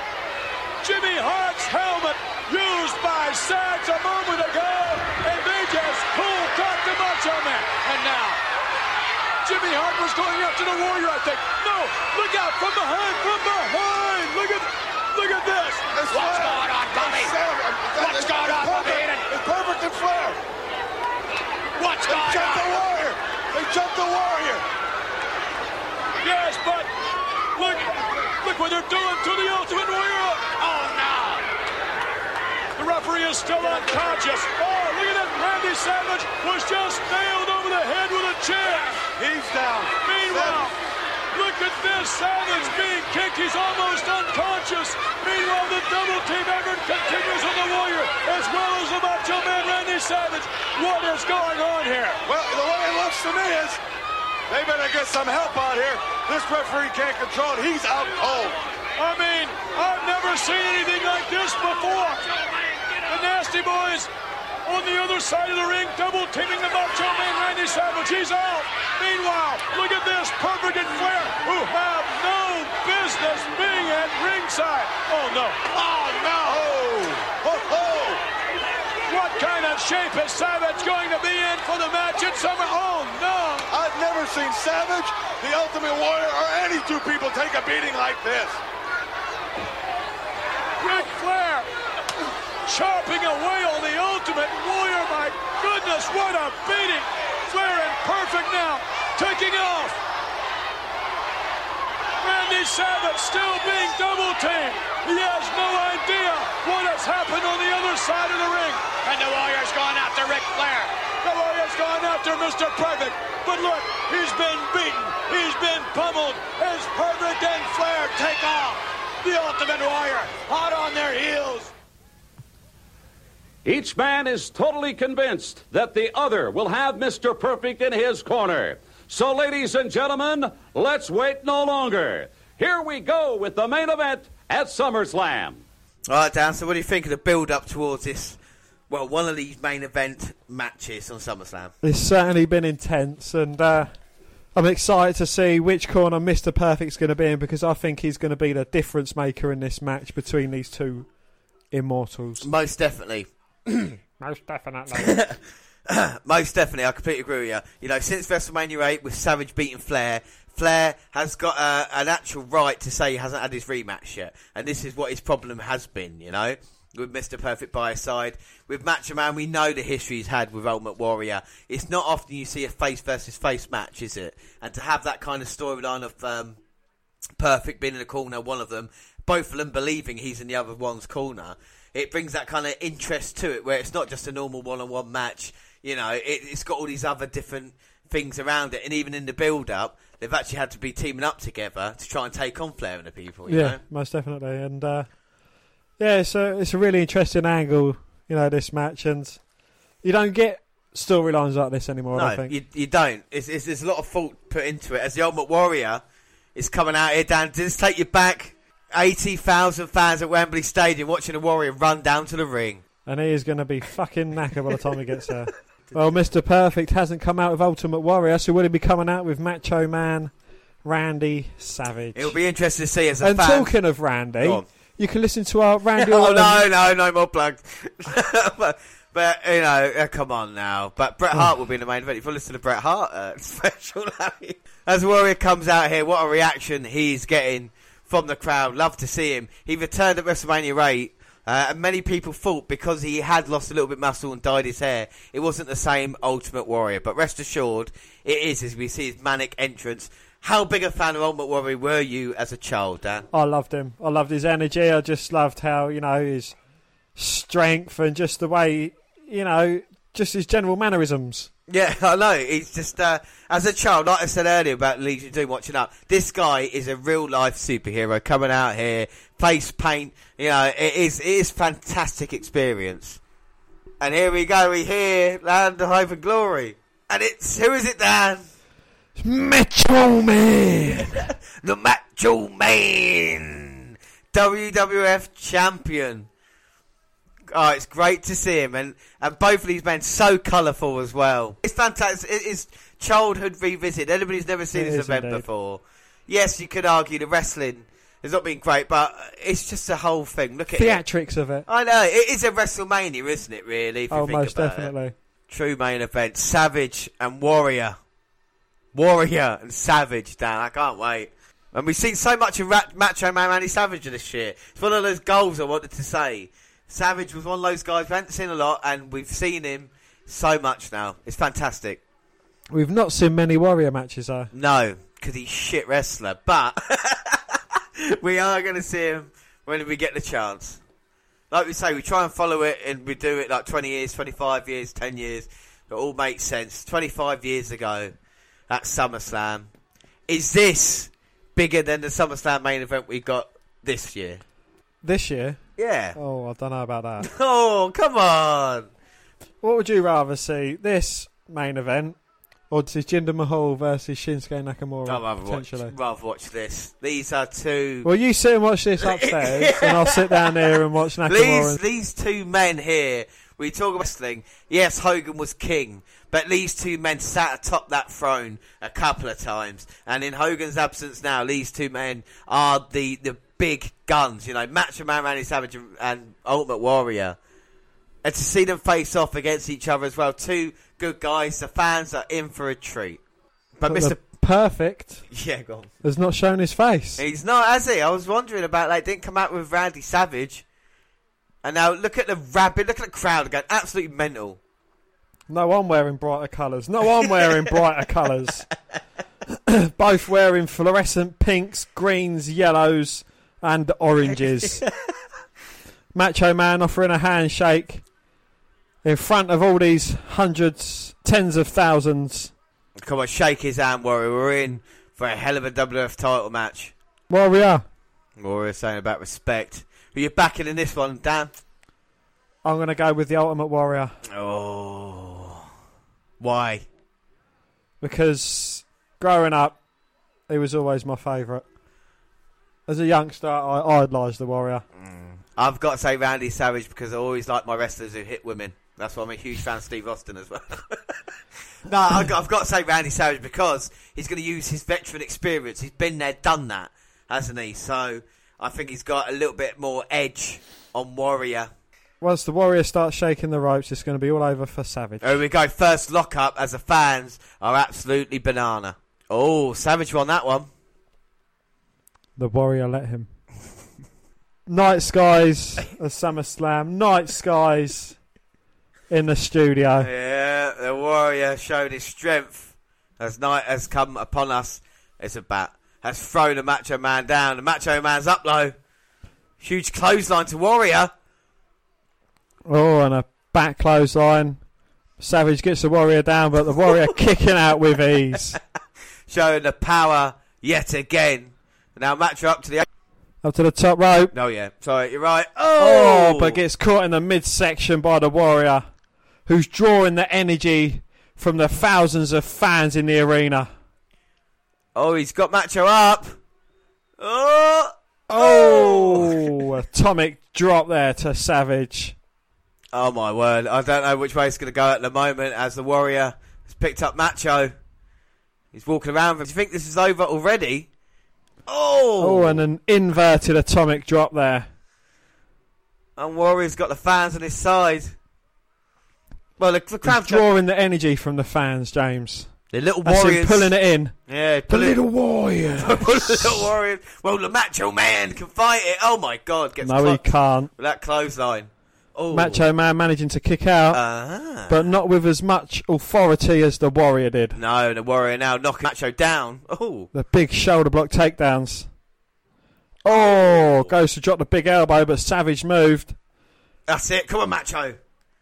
Now he's laying into Warrior, the big right hands, follows it up with a knee drop. Yeah, he's going to get him down. No. Oh, but the Warrior managing to kick out. And now Macho's knows if he wants to beat the Warrior, he can't just be, he can't shoot his load early. He has to wear the Warrior down, get him in a sleeper hold, try and take the energy out. Because, like you say, the Warrior relies on the fans. Oh, lovely jawbreaker there to get some separation by the Warrior. Oh, my word. Macho's a little bit of trouble. And the Warrior doesn't need a lot, does he, to get himself started? Just a couple of moves. So damaging, so powerful. Face first into the canvas. Oh, but Savage there with a bit of a kick out. And he kicked out like he meant it. He wants to stamp his authority in this match. Doesn't want to be easy pickings for the Warrior. Big Irish whip to the corner. Oh, and the thing about this, what we have to look at, Macho Man, Warrior looks impressive as well because of the way Macho's selling stuff. Do you know what I mean? Like, get knocked down by that huge right hand there. Picked up again. The way he bounces up and down, letting the Warrior get momentum in this match. He is one of my favourite performers of all time, Randy Savage. Is he going to get Irish? Oh, an Irish whip with authority. Big kicks by the Warrior. Well, he's got so much energy. Is the Warrior stomping a mud hole and walking it dry? I think he's caving Macho Man's chest in, to be honest, James. Yeah, it looks that way as the Warrior shaking those ropes. Like I say, so much energy to come running down there. I mean, if I ran down from the entranceway to the ring, I'd still be recovering now, let alone in the midst of a title match. Bear with. You got any water? And the Warrior going for the big right hand. Oh, Savage trying to pull him off. And he does. And pulls him face first into the top turnbuckle. That is an interesting look that the Warrior's wearing, isn't it? That singlet. Yeah. Looks like, is it in a body? It looks like Ali's outfit for WrestleMania 9. Maybe they went to the same place. Gonzalez saw it and thought, yeah, I'll look good in that. Macho eliminates the Warrior from the Royal Rumble. Warrior's in serious trouble. Here comes Savage. Oh, leaps over the top rope, but lands on the wafer-thin mats just to throw Warrior back in. Exerted a lot of energy there where he probably didn't have to. You're right. It goes to the pin. 2. Oh, but Warrior managing to power out at 2. 2. Now the Warrior in a little bit of trouble. This has been nice back and forth so far. As Macho is going to the top. Oh! Double axe smash to the head of Warrior, but the Warrior's just going to run it off. It is entertaining. I'm sorry. Anybody not enjoying this? Savage going up top for a second. Oh, knocking the Warrior down. 1, 2. Oh. Kick out. Oh. Macho can't believe it. And is he going to go up stairs again? It may be... He has to bring out all his biggest weapons, doesn't he? To put the Warrior away. And off the top rope, another double axe handle. No! Gets caught by the Warrior. The power of the Ultimate Warrior. One arm Warrior has got Macho. This is unbelievable action. It's not slowed down once. Oh, big backbreaker. Goes for the cover. 2. Oh, Savage managing to kick out. But Savage having to exert so much energy there when the Warrior's his whole muscular body's on top of you. You're just trying to at least get a shoulder up and now being caught with those right hands. Throwing him into the corner. Or even though these two might have mutual respect. Big Irish whip there. And the Warrior absorbing in some more energy from the little Warriors. They are not showing each other any respect in this match. They're laying it in. Neither man is giving up an inch. Warrior again, Irish whip. Oh! And this is it. The Warrior, like I say, feeling it. Whipping Macho Man from pillar to post at the moment. And every time he Irish whips Savage, the ring must move about an inch or 2. But this is what it means when you're wrestling for the biggest title in the history of sports entertainment. And now he's going for the big bear hug, trying to squeeze the life out of Savage and just drops him to the mat. Yeah, like he might already have ragdoll. it. Sorry for interrupting there. I thought he had it already. Savage managing to kick out. And the power of the Warrior. Macho hasn't hit an offensive move in a couple of minutes. Needs to be careful. And Warrior now, what's he going to look for? Sidewalk slam with authority. Goes for the cover. 2. Oh.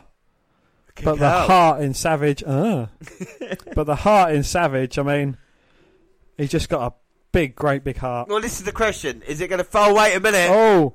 2. Oh. Savage with a small package. But Warrior managing to kick out. Oh. Well, this is the thing. Is Warrior being... by not hooking a leg, is he being too overconfident at the moment? Or is the Macho? Is he frustrating? Or Warrior Macho Man is by showing his heart and determination? I think the Macho Man is a lot cleverer than the Warrior. Yeah. Warrior is a big muscly dumbass. So do you think like Ali versus Foreman? He's kind of letting Warrior punch himself out and then recover. rope-a-dope. Yeah, he's going to recover and then beat Warrior that way. Well, maybe, but again, we're yet to see Perfect. Yes, Perfect is going to play a pivotal role in this match. You can just tell so much build-up for it.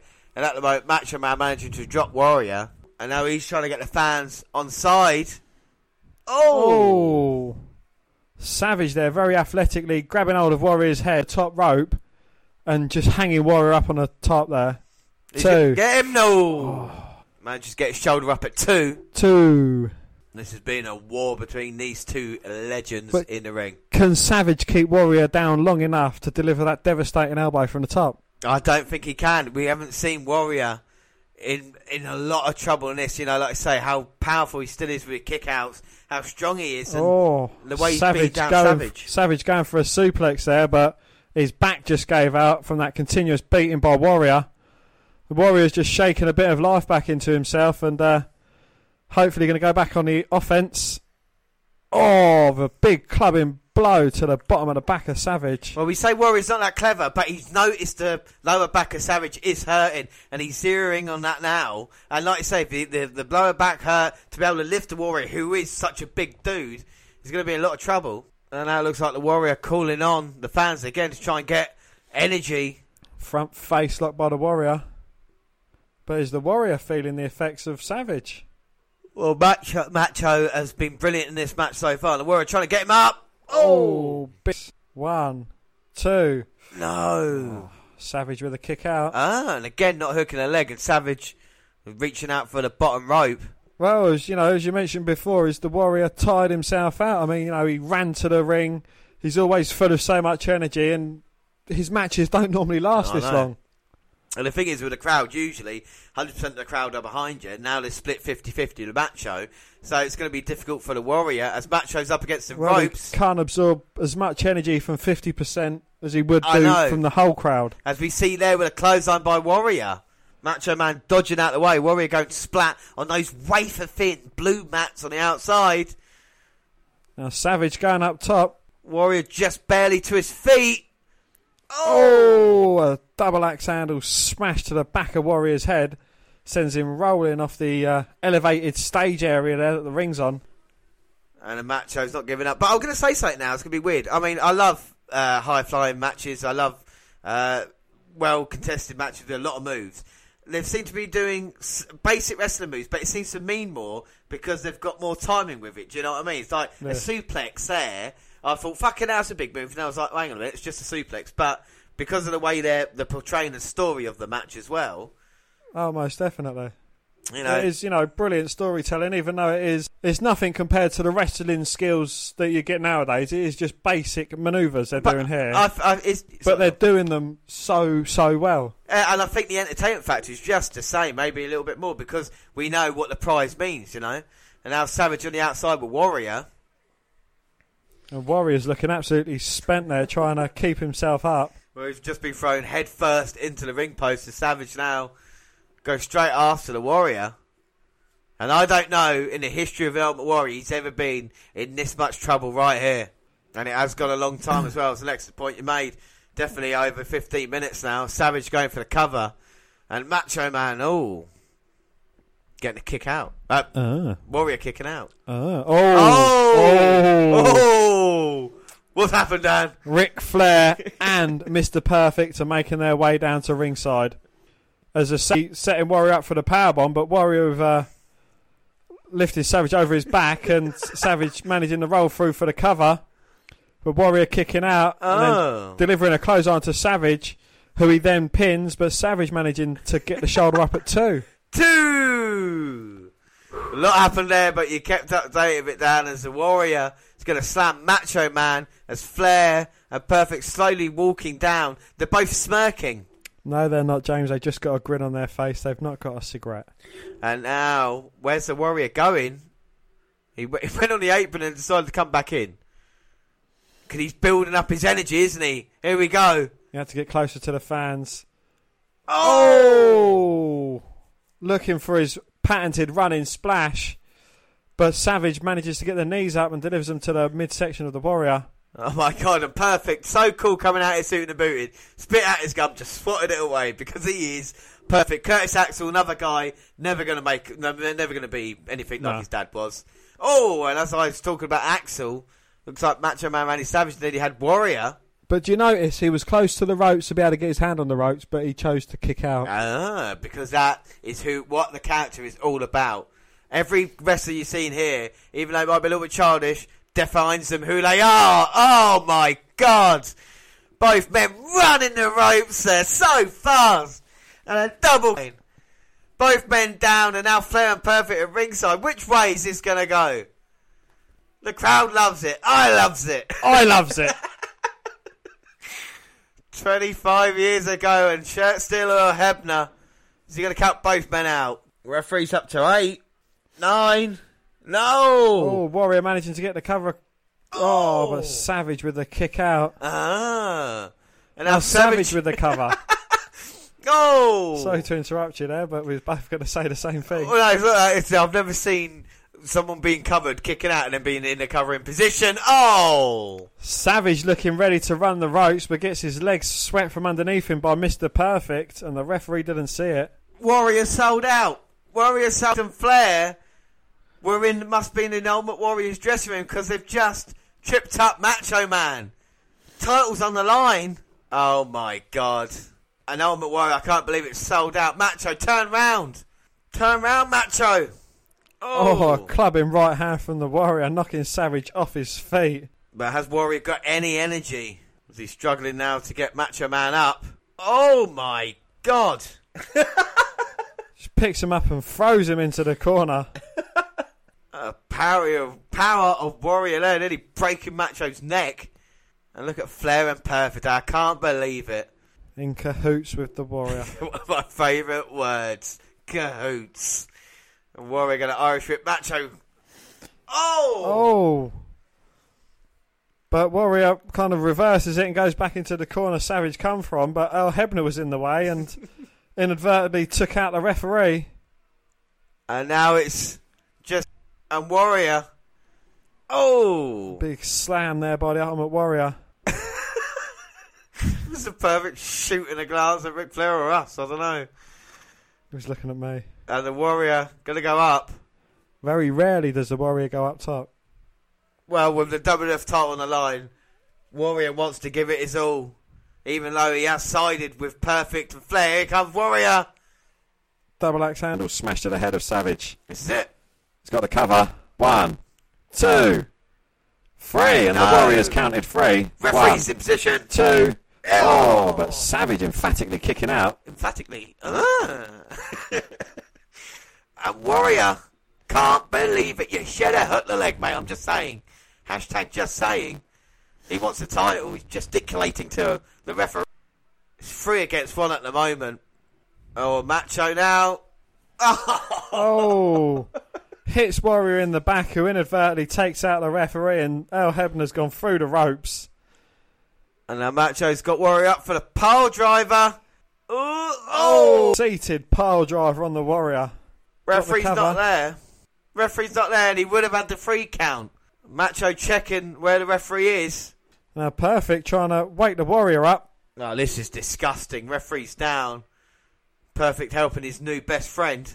What? Oh! So Perfect and Flair was working with Savage. What? And not the Warrior. But he tripped Macho and Flair's just knocked Warrior out with some brass nuts. And Savage is reviving the referee.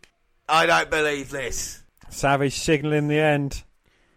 We don't need to pick him out. He's knocked out. Macho doesn't know this. You asked what it would do to keep down the Warrior for the elbow. And I think Warrior's already dead weight. Oh, scoop slam. So Flair and Perfect were working with Savage. I don't know where else this could go. Savage now to the top. Elbow drop. Ooh, yeah. Beautiful. I nearly overjumped it. Landed on his feet with the elbow drop, Savage there. Oh, Hebner struggling to get across. 1, 2. Oh! Savage had a handful of tights, but the Warrior managing to kick out. And Warrior showed his toughness, and now what's Perfect's and Flair's plan? How are they going to beat How are they going to beat Warrior? Well, they're both intelligent men. I'm sure they're going to come up with something. Well, they're in heat disagreement. And the Warrior now, what's happening with the Warrior? He's convulsing, I think. Savage trying to stop him, but it's not working. He's drawing the energy from the fans, James. I'm sending you my energy, Warrior. Oh, my word. Take it, Warrior. Savage can't stop Warrior at the moment. No, nothing can stop Warrior when he's shaking the ropes, James. I said this at the beginning. Well, he's on the blue rope. He's on the white rope. If he goes to the red rope, Savage in trouble. He's in trouble. Oh, he's marching on the spot. He is warrioring up now. And Savage right hand didn't have any effect. And one big right hand from the Warrior. Followed by a clothesline. Another clothesline. And a third.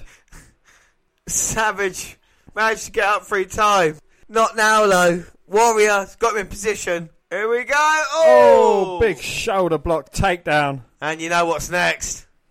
The power slam. I don't think I've ever seen anything like this. Mr. Perfect looking on. Can't believe the power of the Warrior. I can believe it. I know you backed him to begin with. I should have done.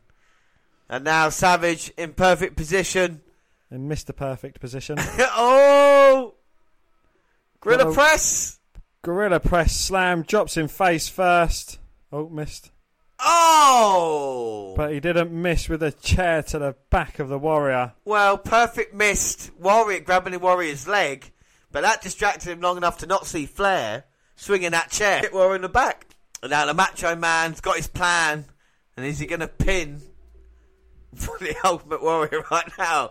I didn't You're a poet and you didn't even realise. Nobody's perfect. And now Savage. Pedigree time. No, Savage. He's already hit one elbow. Think of what each man has gone through in this match. It's been a hellacious match already, and Savage is wondering why he's not been pinned for the title. I mean, Warrior's down. How did he go down? Why did he go down? And now Savage, got that quizzical look. He's like, what happened there, brother? I didn't do it. But nonetheless... Well, just Flair saying, look, just take advantage of it. Oh, and Perfect. Taking Savage's leg, and Savage trying to kick dodged it. He would have knocked his front teeth out. And Savage, well, what type of man is he? Is he going to take this victory with the elbow drop? Well, it wasn't him that done anything, so why not? But it was Flair and Perfect. Not this way, Macho. Not this way. But nonetheless, he's going to the top. Oh, WF title on the line, like you say. But Savage, looking at us. Oh! Turns his attentions to Flair, who swats him away with a steel chair.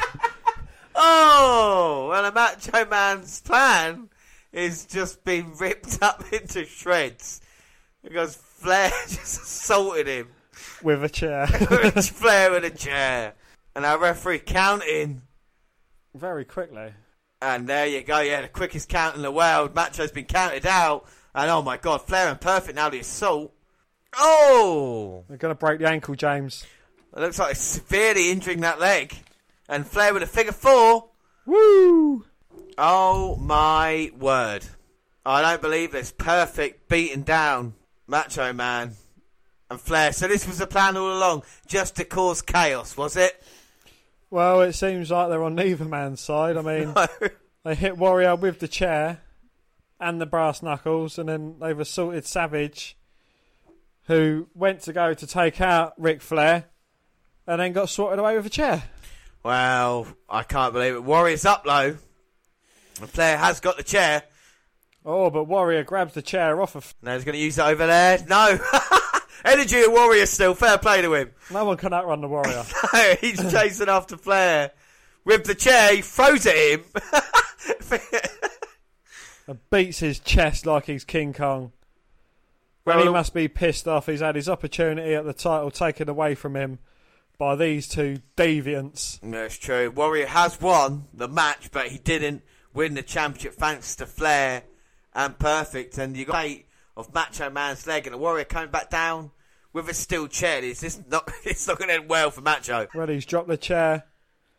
He's getting back in the ring. Well, he's in serious trouble. The Warrior checking on him, and I got to say, what a performance by both men. And how is this going to end now?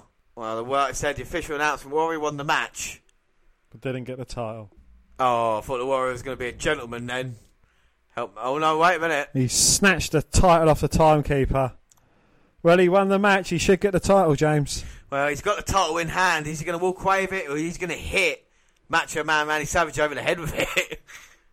Well, both seem like logical options. Yeah, they do. Well, he could just give it to Savage. Well, and the title. Yeah. Savage holding that leg. It looks to be in serious trouble. And on Warrior looking at the gold. That could have been his if it wasn't for Flair and Perfect. And, oh my word. Is he going to pick him up to gorilla press slam him? No. He's being a gentleman and putting the title in Savage's hands and raising it. Because Warrior is a true gentleman. Well, what a moment between these two men to show the respect after that. Macho is still champion. Warrior helping him. What a moment for these two. Hogan is, like we say, it's all about Hogan, but this is a moment in time where Macho and Warrior were stars in their own right, and what a fucking moment, and what a match, Dan. Brilliant fucking match. You know, it's not your classic type of wrestling that you see nowadays, but, you know, the match, it just shows two warriors, two masters of the ring. You know, Warrior wasn't the most gifted athlete, but he certainly performance inside that squared circle. Yeah, absolutely brilliant. I can't say any more. You know, I thought I would enjoy this pay-per-view, but I thoroughly enjoyed it. Not just a nostalgic feel, but the way, you know, especially in this match, in this moment here, it does bring tears to my eye, you know, because it just, you remember both these men now, of course, especially with the tragedy, what's happened to the Warrior and Macho Man since then, unfortunately, long being with us. It's a hell of a moment. Yeah, so after that, we see Mean Gene interviewing Flair and Perfect, and they're saying that there was a done deal, and it was between Ric Flair and Mr. Perfect, and they've gone to Plan B now, and Flair lost his shit in that interview, didn't he? It was another very shouty interview. Yeah, Flair wants to be WWE champion, and that's why it resulted for both of these beating the hell at Macho and Warrior. But how can we get any better than what we just seen? How can it improve? Well, I tell you, boys and girls, it looks like we've got Harvey Wimpleman out here, which means that up next, we've got one of the legends of the WWE. For the Lord of the Jungle. It's the scariest man in the world. It's a man we've seen have a casket match with The Undertaker, and this is all build-up, their feud they had before it. And Kamala, the Ugandan giant. Dan, as a child, did he scare you? He scared the bejesus out of me. I wouldn't like to meet him in a dark alley, I'll tell you that for nothing. Well, this man from Uganda, deepest, darkest Africa, Dan. His man is capable of everything, anything. You see him wearing his war mask, come down to the ring, and he's with Harvey Wippleman and one of your favourites. Kimchi. Yeah, Kimchi, who was the tamer of Kamala. Look at that pop. Look at the crowd reaction. And look at this entrance. Being led out by Paul Bearer and the Urn on the back of a hearse. One of the greatest entrances in WWE history. Look at this. From Death Valley. And that casket in that hearse down has got Kamala's name written all over it. Look at it, stoic Undertaker. He's only been in the WWE 2 years at this point, and look how popular he was. Why was he popular? He was an Undertaker. It didn't make sense, but I loved him for it. He's the reason I got into pro wrestling, for the Undertaker is. And he's the reason why we've got a 3-part Undertaker special. We have focusing on all of the Undertaker. First part, 1990 to 99, and the American Badass phase, and then of course when he was reborn as the Undertaker, the present day dead man. And who would have believed that when we started the podcast we would watch the so-called end of the Undertaker at this year's WrestleMania as well, WrestleMania 33. Indeed. Losing to Roman Reigns in the fashion he did. And this is where it all began with the Undertaker. He was a monster at this point, wasn't he, you know? Pale-skinned, dark-haired, barely spoke. Yeah. Paul Bearer did all the speaking for the Undertaker. The Undertaker was untouchable in the ring, and that's why they had to have so many monsters trying to beat, because he'd been WWF champion in a short space of time. And I tell you what, Kamala said he's not scared. There's one thing he's scared of, Dan. Do you know what that is? Caskets. Caskets. He hates them. Just like Heidenreich. He does, just like most of the people Undertaker's faced. They are scared of caskets, and Kamala does not like it. Kimchi's saying, don't worry. And Kamala's like, I do worry about the casket. And it's appropriate that it's dark outside. It is. That's what makes an Undertaker entrance even better, isn't it, you know? Night time, the creatures of the night are out in force. The Undertaker getting a fantastic reception. I love this Undertaker. Now the hearse slowly reversing out. Looking at the way he takes off his hat. The grey gloves as well. This is vintage Undertaker. I love this. The 4-year-old inside me loves this, Dan. The 4-year-old that you've been inside loves it as well. Oh, and Kamala going to hit the Undertaker. Well, the Undertaker wires to it and hits him with a barrage of uppercuts. sending Kamala back to the corner and just choking the life out of the Ugandan monster. Well, it's the power of the urn. It's power of Paul Bearer, isn't it? And we see the relationship these two men have, Paul Bearer and the Undertaker. Undertaker and Paul Bearer.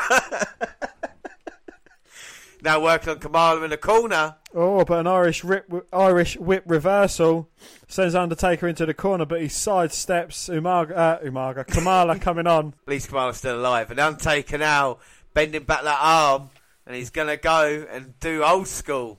Well, at this point in time, just be school. Yeah. Walking the top rope. Big chop across the back of the neck for Kamala.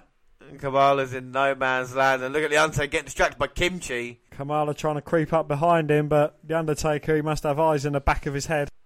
Undertaker's been in complete control of this match. Kamala's got nowhere to go, and Harvey Whippleman there on the apron trying to distract the Undertaker, shaking the top rope. Oh, sending the Undertaker crashing off, but immediately the Undertaker gets back to his feet. And Kamala with the chop and a clothesline over the top. But Undertaker lands on his feet. Grabs Wimpleman and Kimchi by the throat. But Kamala there, trying to take out the Undertaker from behind. Oh, a couple of strikes, but the Undertaker doesn't back down and he just keeps trying to go for the attack. He's like Frankenstein, isn't he? Always rising from the depths. He gets slammed into the stairs. But it's the urn, it's the power of the urn keeping him going. As Paul Bearer's trying to help his man. Kamala, constant attack. It's great strategy against the Undertaker. You have to be, haven't you? You can't give him an inch because he will take a mile. Exactly. Kamala's back in. And he's the huge chops to the Undertaker. But the Undertaker won't go down, will he? No, very rarely does go down. Will he? Oh! Ducks underneath Kamala's clothesline. Oh! Choke slam. And instead of going for the pin, started choking him. But I think he was in a pin position there, don't you? Yes, but I think he had an illegal chokehold. That's why the referee couldn't count it. Yeah, that's an excellent point. The Irish whips the Kamala. An Undertaker going high and saluting the urn. Bearers signalling for the end. I tell you what, if we were doing top trump, Undertaker versus any wrestler ever, I reckon this guy would come out on top. As he's looking for the tombstone. Oh, come on! Kimchi into trying to attack Undertaker and stop him from putting Kamala down. And now Kimchi is in all sorts of trouble. Oh, Undertaker sends Kimchi out the ring.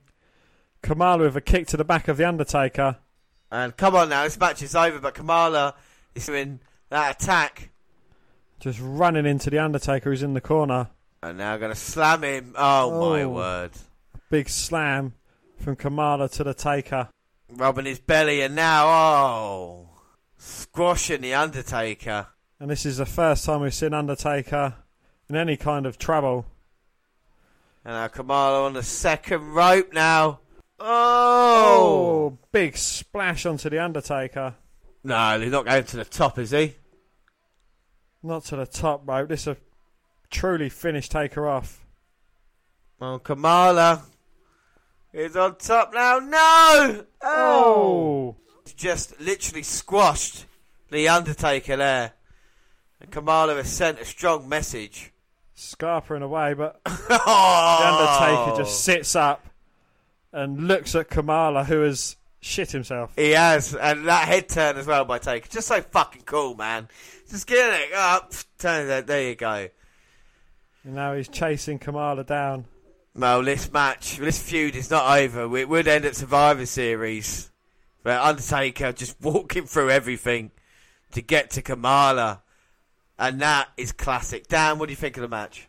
Brilliant. Undertaker, just great. I mean, you know, it's how beasts should be portrayed nowadays, and they don't get portrayed like that anymore. No, they really don't. And it's fantastic. You can see the reaction that he's getting as well. And like I say, yeah, maybe basic, but this is the thing. He had to work with what he was given, and he made it work as well. Even though it might not have been the best wrestling, he made it work for 25 years. Exactly. Over 25 years. I know, unbelievable achievement, the Undertaker, and this is just one of those very moments in time that we can just salute you as we're backstage. And look who it is, Dan. Davey Boy Smith. Davey Boy Smith, you have got to be feeling enormous pressure going into this match for the Intercontinental Championship. You will be stepping into the ring with your brother-in-law. Obviously, this match has torn both sides of the family apart. First of all, your thoughts on the family pressures you are facing now. Well, I'm facing a lot of pressures in the family, Sean. But I didn't make this match. Jack Tunney made this match. But the British Bulldog has fought hard for 2 long years to be the number 1 contender for the Intercontinental belt. Yes, Bret, you are the Intercontinental Champion. Yes, Bret, you are my brother-in-law. But when I step in the ring with you, Bret, I never met you. I don't even know you. But at the end of the match, I just hope the families reunite. British Bulldog, that brings me to my second point, one that may even bring even more pressure on you.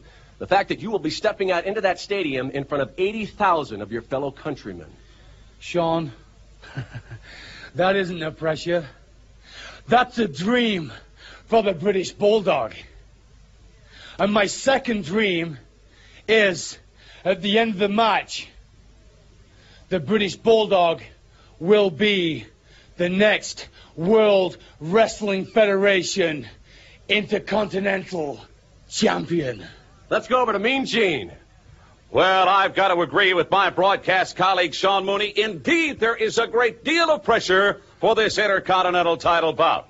However, the pressure for the champion, you, Bret the Hitman Hart, much different than the pressure on the challenger, the British Bulldog. For him to win this coveted title, he must either make you submit or get the pinfall. 1, 2, 3 in the center of the ring. And then, of course, there's the question of the family pressure.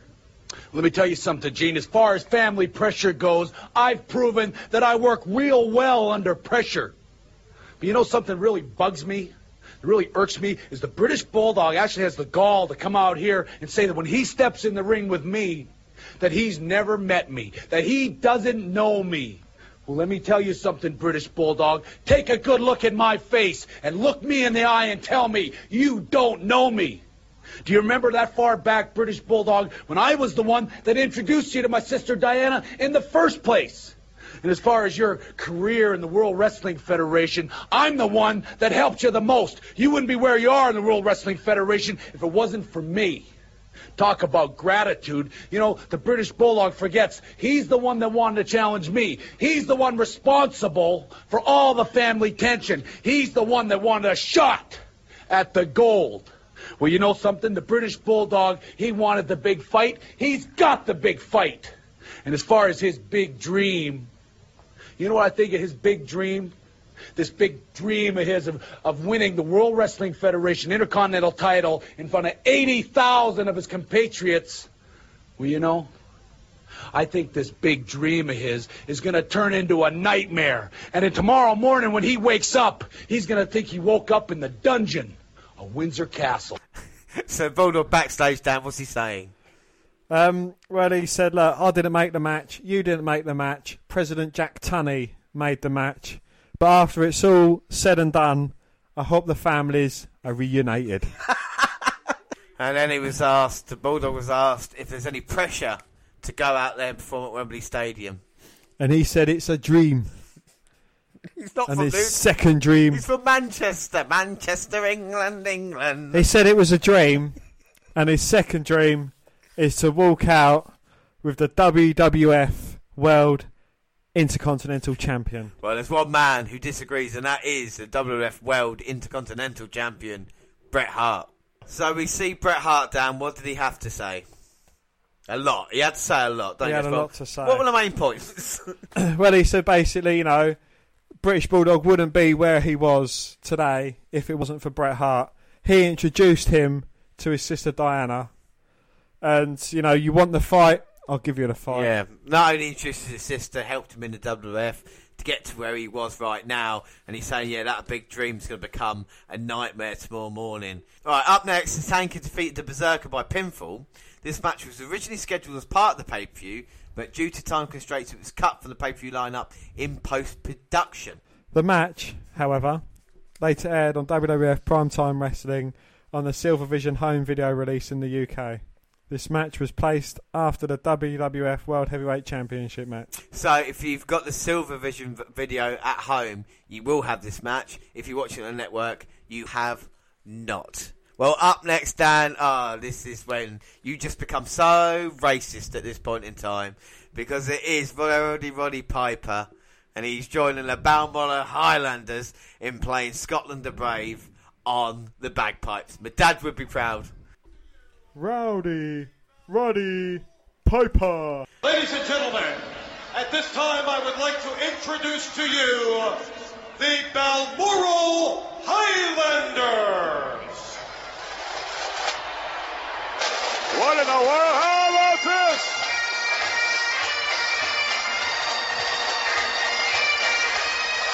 I've always hated hard rock. Hard rock? Yeah. It's like a bunch of grown men in skirts playing vacuum cleaners. Come on, get the flavor of this. Sounds like somebody pulled the tail off a cat.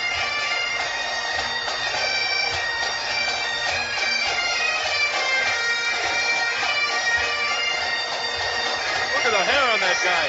That's not hair. They're the Balmoral Highlanders, and they're playing Scotland the Brave. And now, ladies and gentlemen, as a special surprise, here to perform with the Balmoral Highlanders, Roddy Piper.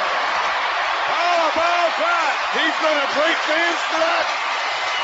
It's hard not to reminisce back to some of the greatest summer matches held at the biggest event of the summer. Tremendous battles such as Bret Hart versus Mr. Perfect, night one, Bret versus Owen in a brother versus brother match. Brother. In a steel cage match, Shawn Michaels versus Razor Ramon in a ladder match. And, of course, Shawn Michaels returned to the ring after 4 years of retirement to face former DX partner Triple H in a street fight in 2002 to hold all nostalgic value and significance in the history of the pay-per-view, though none arguably as great as the match featured that we are just about to watch. In a match he would later consider Grant would have to carry his brother-in-law through an entire match as Bulldog forgot everything he was supposed to do. This was a result of many unfortunate choices made before the match. So all this that we're going to talk about now is what Bret Hart says in his autobiography, Hitman, My Real Life in the Cartoon World of Wrestling. A book that we have both read, Dan, okay? And we're going to take the negative with the positive. We're going to take the negative with the positive here. This is what Bret said a few years ago. And then we've got what Bret has said recently as well. But we're going to draw the match in its entirety. But I didn't think it would be fair if we didn't talk about a little bit of the controversy behind it. Well, rumour had it that Vince had big plans for SummerSlam 92. J.J. Dillon, Vince's talent coordinator, whose job was basically doing Vince's dirty work when it came to fining, firing and delivering other bad news, let slip that the pay-per-view was possibly going to be in either Washington DC or London, England. I went to see Still wanted me to drop the belt to Shawn Michaels. I had an idea for that match that I wouldn't even tell him until he promised me that he'd never use it for anyone else. Vince agreed, so I told him about the concept of a ladder match. The more I told him, the more he liked it. Also, if SummerSlam was held in England, I suggested why didn't I drop the IC belt to Davey there, and Davey could, in turn, drop it to Shawn shortly thereafter. The pop in the UK would be huge because Davey was a homeboy. Vince told me he liked both ideas. At the next TVs, he asked me to show him a ladder match. I could do it with Shawn, I said. I rang Davey as soon as I left Vince's office to tell him, but he was so down about his 6-week suspension for testing positive for steroids that he showed little enthusiasm. Even though it was 3 months away, the match with Davey Boy soon became almost all I had thought about, piecing it together move by move in my head. I'd kept an old bunch of Leo Burks tucked away in my head for just the right moment, and this would be it. By the time I got to TVs in Hamilton on June 1st, it was official. SummerSlam would be at Wembley Stadium in London. Davey was back on the road, and Vince was going ahead with my idea to drop the IC belt to him. As the summer slipped away, I spent my time training and working on another big cartoon drawing of all the wrestlers, this time for Vince. I couldn't help but feel indebted to him. I constantly phoned Davey in Florida, but all Diana could tell me was Jim somewhere. I finally tracked Jim just hours before I was leaving for England and was shocked when he told me that he'd just taken Davey and Dan to the airport. Davey was high as a kite when he caught his flight. Jim said because he'd been up all night smoking crack with him. Jim told me Davey had a gorilla on his back and was worried about him. I wish Jim would take a good look at himself. I couldn't have been more disappointed in Davey and feared he would end up making us both look bad. I remembered Vince asking me back in Birminghamton. I don't know what the fuck that is. Back in Birminghamton, if I was sure I could go on last in the main event. I can promise you nobody would be able to follow us, I'd say. And when I asked Vince whether he wanted me to run the finish past him, he told me I don't want to know. Surprise me. I'd never heard him say that to anyone else before or after. But now I truly had no idea what surprises the match was likely to have in store. When I arrived in London, hundreds of fans poured out of the hotel lobby to chant my name in the streets. I set out to find Davey, but he's off somewhere with Diana and his family. I didn't see him until the required entrance rehearsal at Wembley Stadium the night before the show. When I asked him why he hadn't returned my calls all summer, he wasn't able to look me in the eye. He fessed up that he'd been smoking crack with Jim for weeks and was now terrified. He'd gone back to the same helpless kid I'd rescued from Dynamite 10 years earlier. Trust me, Davey, and I'll do all I can to get you through tomorrow, okay? He nodded, and I sat him down for a crash course, going over and over our match and making him recite the moves back to me. It was now completely up to me to save our match. The following day, we arrived at Wembley early. The sun hid high in the eye, but there was a collective sigh of relief because it looked like it wasn't going to rain. Well, once the show started, I worried and waited, fearing that the other wrestlers would run too long, leaving me and Davey with not enough time to tell our story. If we ran out of time, it would be my tough luck, since if Davey beat me in a short match, it could ruin me in England. One positive note that there was that the referee was Gorilla's boy, Joey Morella, who in my opinion was the best WWF ref. I knew he'd do his best to help me communicate with Davey once we got out there. The sky was a beautiful purple-blue by the time our match was called. Davey went out before me to a huge ovation. I was banking on my sense that the British fans truly loved me, but I would feel they had to support their fellow countrymen. To all the fans watching via satellite, I'll be a huge underdog. Today, I'd break all their hearts and win their undying loyalty. I was betting my career on it. Right, so before the match starts, should we watch the match and then talk about it a little bit afterwards? Wrap everything up. Because it is now time for, like they said, the greatest match in SummerSlam history. And we see Tom Mooney getting Diana's thoughts on it. What do you think of Diana? What do you think she looks like? I'd have a tear. Yeah, I think she's all right. Former beauty queen in Calgary as well. We saw that in 97 when she was part of the Hart Foundation. But back in 92, and she's not picking a side. Bruce Hart publicly supported Smith and Owen Hart sided with his brother Bret, while Diana said she did not know who she wanted to win and simply hoped neither man would get hurt. Well, in the lead up to the match, Smith suffered from serious health problems, some allegedly self-inflicted, but the two men delivered a classic that has stood the test of time. So Diana's getting asked, what side would you pick? And she manages to talk out for like 4 minutes without actually giving an answer. So I reckon she's backing Bret in this one, do you know what I mean? But it's personal side, isn't it? Both brother-in-laws. Unbelievable main event. And Bulldog's been up all night smoking crack. That's not going on. There's another nice story later about Bulldog. It's what we've been waiting for all night, Dan. Here comes the Bulldog. And a huge ovation for the hometown man. Oh my God, we haven't got a star. We haven't had a star like this in years with the Bulldog. And look who's coming out of him, Dan. Cedric Alexander. No. Lennox Lewis. And at that time, he was the reigning Commonwealth Heavyweight Boxing Champion. So he wasn't even World Champion yet. Bulldog helped Lennox Lewis out, you see. By giving him crack. Does the Bulldog look in good shape, Dan? He looks in bloody good shape for a crackhead. No. Does he look in good shape, Dan? Yeah. You wouldn't have known that he'd been out for 6 weeks for steroid abuse. I mean, the Bulldog looks in great shape, and the home crowd, 80,000 people, cheering him on. Cheering on for a crackhead. You're going to ruin this main event for me. Crack? So the Bulldog is out in. I think he looks fantastic, draped in the Union Jack. Muscles are bulging. He is here in the main event to become the Intercontinental Champion, with Lennox Lewis waving the British flag as well. What a moment for us in the main event at Wembley Stadium. 80,000 people. It is a good ovation. Bret Hart, the Intercontinental Champion, coming out here now. Not as strong as the Bulldogs, was it? Nah, most definitely not. But, you know, a good reception for the outsider of the match, shall we say. Yeah, but Bret has got his fans out there, though. Make no mistake about that. And he'll be confident going into this one. Because if there's ever a man with a plan, it is Bret Hart. Especially smoking all that crack. Now, Bret Hart coming out here. This is unbelievable, Dad. I'm so excited. How are you feeling right now? Hyped! Oh, yeah. You're ruining it. You're ruining it. Mojo. Crackhead. Right, get your shit together. Steroids. I'm not having you ruin this. This is the only chance we're ever going to do this. The only time we're ever going to record this match is right now.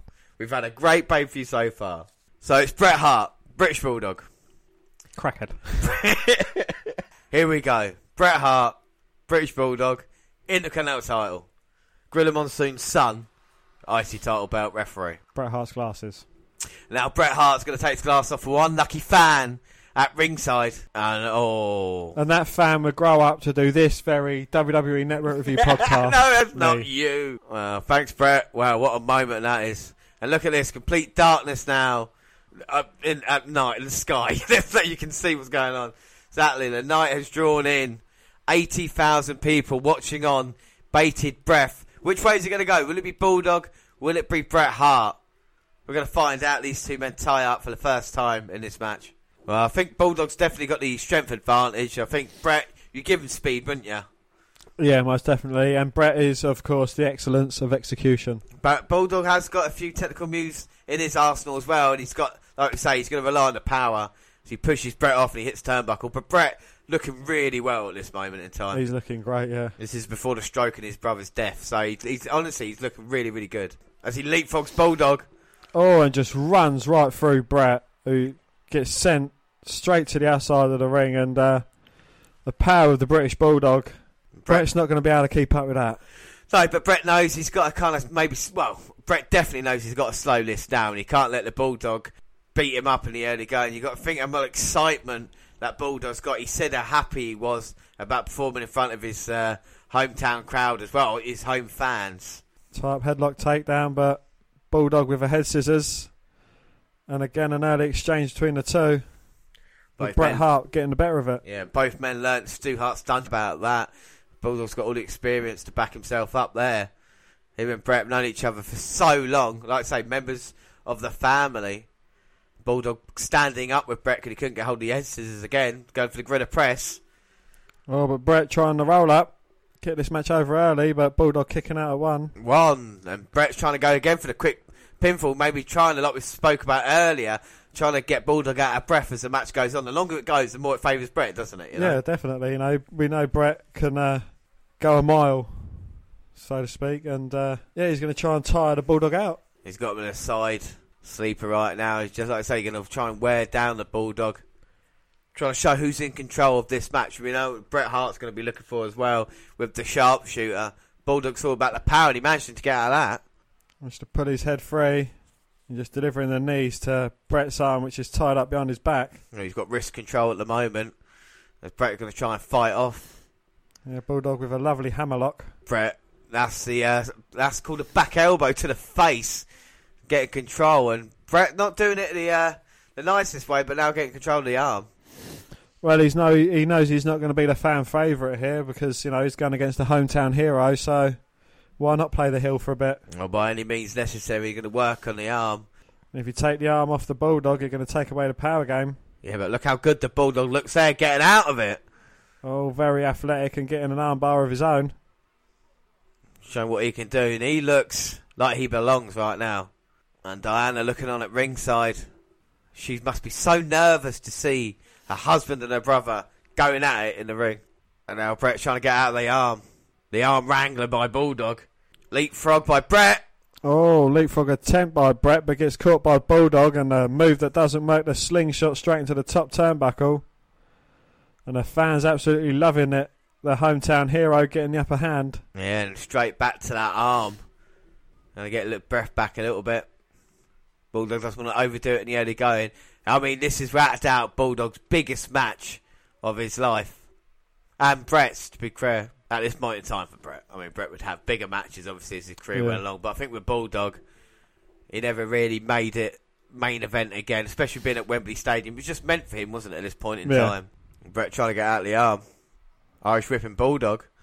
Oh, fixed down for the pin, but Bret managing to kick out. Oh.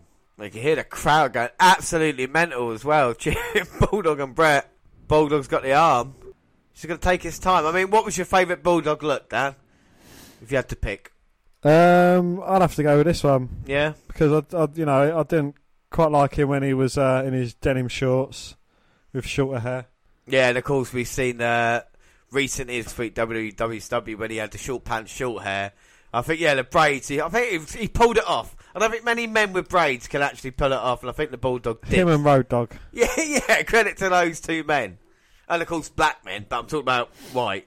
I reckon you should. You think I should braid? Yeah, fuck it. I'm going to do it now, right now. Yeah, and Bulldog's got Bret, making sure he's just got control.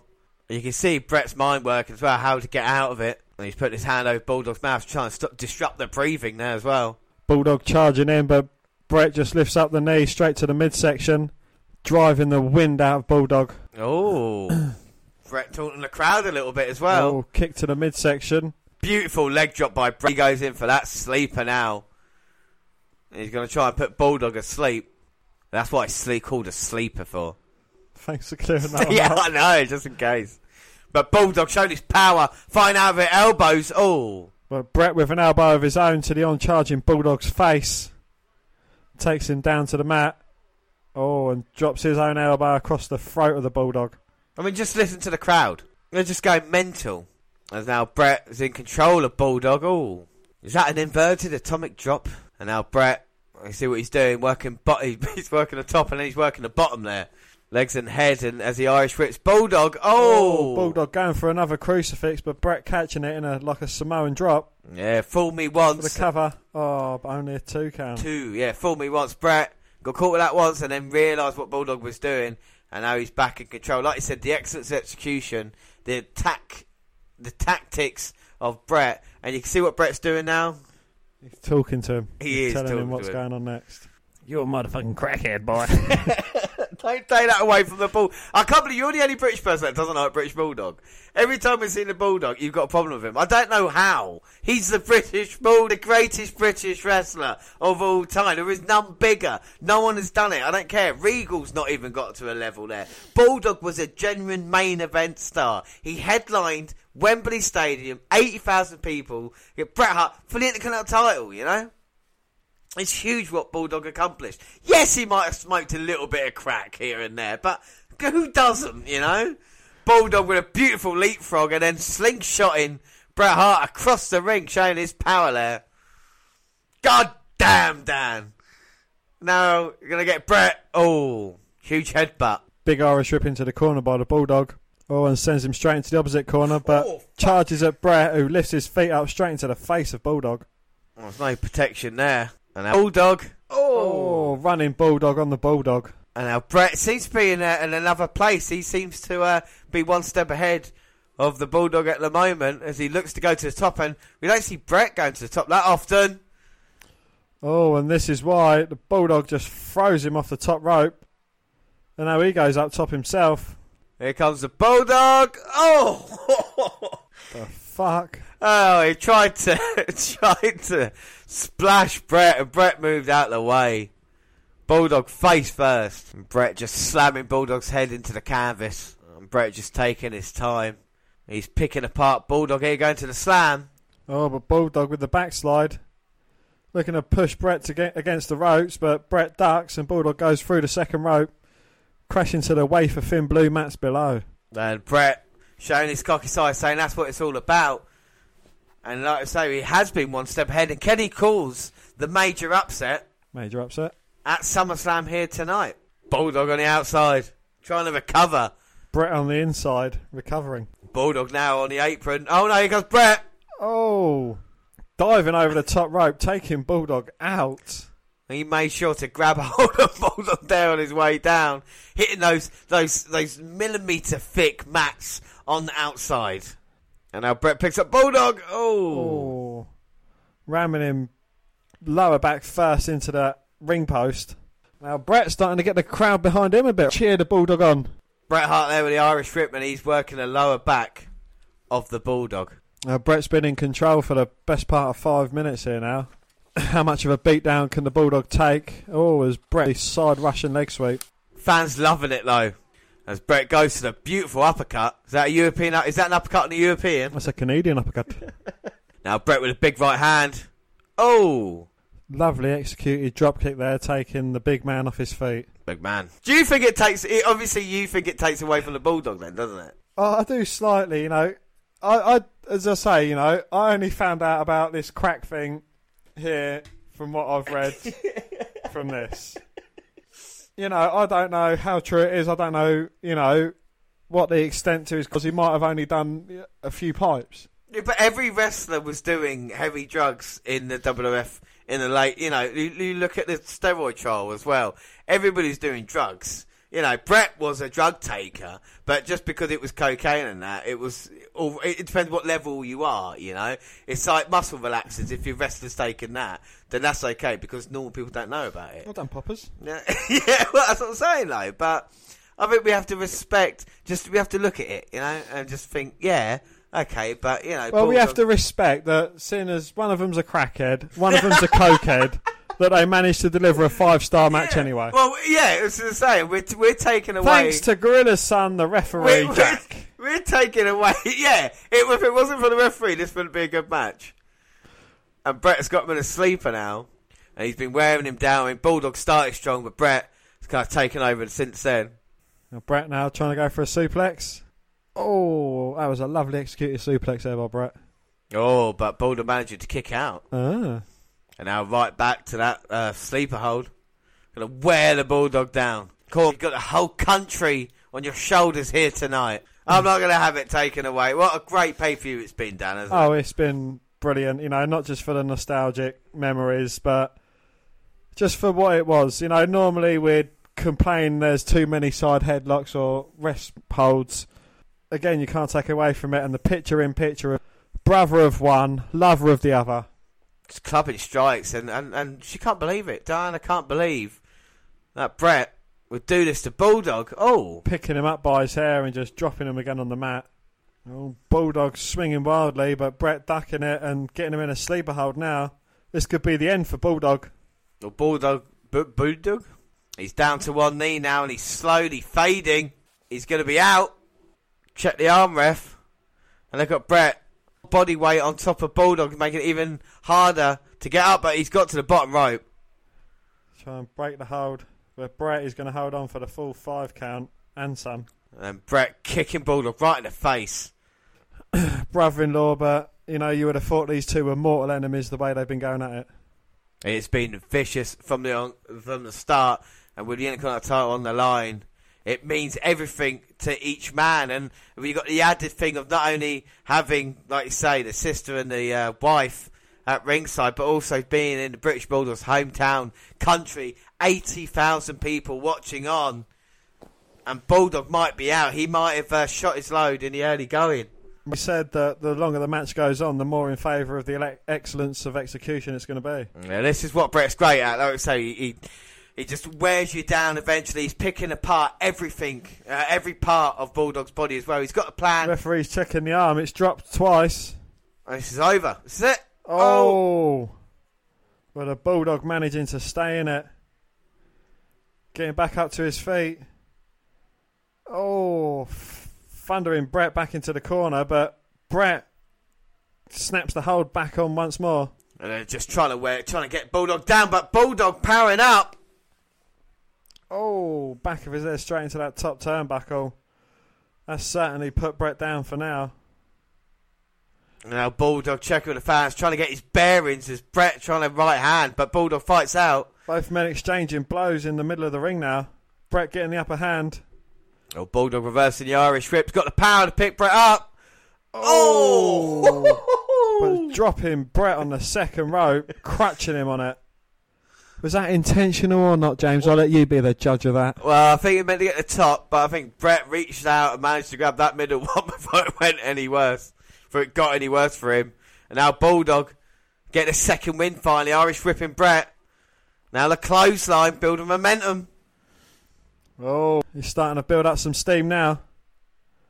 Running through Bret a third time, goes for the cover. 2. Oh, but Bret managing to kick out. And now Bulldog again with the power. Oh, just throws Bret around like he's a leaf. Like a rag doll. And Bulldog going for the cover, not hooking the leg, but he thinks the lateral press will do it, but Bret kicks out. And now Bulldog picking Bret up. Maybe one of his famous standing suplexes. But has he got the power? Has the Bulldog got the power and the energy? Bulldog's always got the power. To get him up. A delayed vertical suplex here from the Bulldog. Oh! An amazing show of power there. This has got to be it. 2. Oh, but Bret managing to get his shoulder up at 2. 2! And now Bulldog is backing Bret into the corner. Now it's Bulldog's turn to go on the offensive. Bret has been in control for a majority of this match. Oh, Jesus Christ. Bulldog sending Bret sternum first into the top turnbuckle, but only managing to get a 2 count there. 2. And now the Bulldog signalling for it. Is this going to be the end now? The end is near. Running power slam. To be fair, Bulldog does look a little bit fooked. Yeah, he looks a little bit tired. Like he's got faraway look in his eyes, but he's taking a lot of punishment in this match as he picks up Bret Hart looking for the power slam. Here we go, new Intercontinental Champion. Bang! Oh, hits it. 1, 2. Oh. What? Oh my God, Bret managed to kick out. I can't believe that. Bulldog, he's got his head in his hands. How did Bret manage to kick out of that? I have no idea. And now Bret staggered. He's up before Bulldog is. Sat on that second rope. Oh, wow, but Bulldog just shoving Bret out the ring. Is it time for Bulldog to get a bit dirty? Well, he doesn't care about Bret there. He's going to let him fall hard. And now he's picking him up. Another suplex maybe into the ring this time. Oh, but Bret with the backslide. Oh, a German with a pinning combination, but Bulldog managing to kick out. Yes, finally. Finally, Bulldog showing a heart determination of a champion. I'm not sure if he had it in him here tonight, but that move was hellacious. Now Bulldog, come on. He's been caught by Bret, and now Bret's got him. Oh, trying to power up Bulldog, but I don't think Bret's got the strength. Bulldog has, though. Places Bret on the top turnbuckle. And he's on top, and what is Bulldog thinking here? Oh my God, not superplex. Oh, hits it. This could be it. 1, 2. Oh my word. And Bret managing to kick out. How he did that, I have no idea. Well, that is unbelievable. We've seen Bret hit with a running power slam, suplex off the top. Maybe tonight Bret can't be beaten. Bulldog struggling to get to his feet. This has been an all-out war. He looks to Irish whip Bret one last time. Oh, Bret for the clothesline, but Bulldog ducks it. And a move that James absolutely loves. Both men double clotheslining each other, sending each man crashing to the mat. Well, I can't believe it's a crowd. It's gone in a furore. The crowd can't believe what they're seeing, and now both men knocked down. And what's Bret doing? Is Bret locking him up? For the sharpshooter. But he's on the ground. Both men laying on the mat. Bret is the excellence of execution, and he manages to get him in the sharpshooter from both men being on their backs. Can he lift a leg and get Bulldog stuck in it? And he has. And a sharpshooter's it. This is it. This is the move that's going to make Austin pass out in the future. Well, no one has ever gotten out of the sharpshooter before. And Bulldog is stuck in it, desperately looking to get to that bottom rope. Oh. And Bret exhausted. falls backwards. Well done. Happy her husband got to the rope, but then she realised the match has to continue. As now Bret, he's got his best move, the sharpshooter would go to the right hand, Irish whip. Bulldog reverses. Bret with the backslide. Bulldog rolls up Bret. Oh, he got him! He got him! And the crowd goes crazy. Oh! 80,000 people there, all on their feet, cheering on the Bulldog and his win. Oh my word, well, Bret, beautiful sunset flip like you said, but Bulldog catching him there. Bret had nowhere to go. Bret got out-wrestled by Bulldog. He did. In that last exchange. He did, and no one can fault Bret Hart for that. Bulldog was a better man there. Fair play to him. Dan, what do you think of the match? I thought it was brilliant. You know, both men worked so well.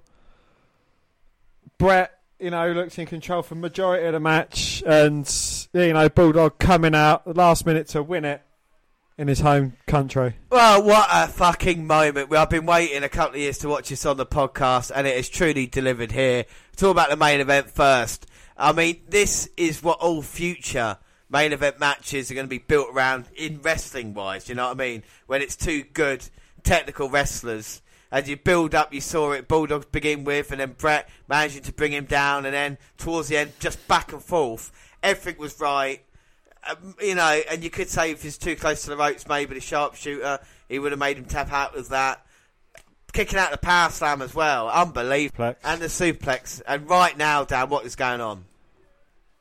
Well, the crowd is standing on their feet, you know, giving a standing ovation to not just the Bulldog, but to Bret and his performance in this match as well. Bulldog's holding the title. Is it going to be a family reunion? He's offering his hand to Bret, his brother-in-law. No, I don't know if he's going to accept or not. The new Intercontinental Champion, though, got his hand out. And Bret, what's he going to do? Deleted by this loss. Crowd booing Bret as well. But Bret had just said he was going to get the job done, and he didn't. Here tonight, look at Diana. She's crying, looking on. Is this going to be the thing that splits up the Hart family? Oh. At the family reunion in the middle of the ring, the handshake followed by the hug. And we talked about the emotional moment earlier of Macho Man and Ultimate Warrior.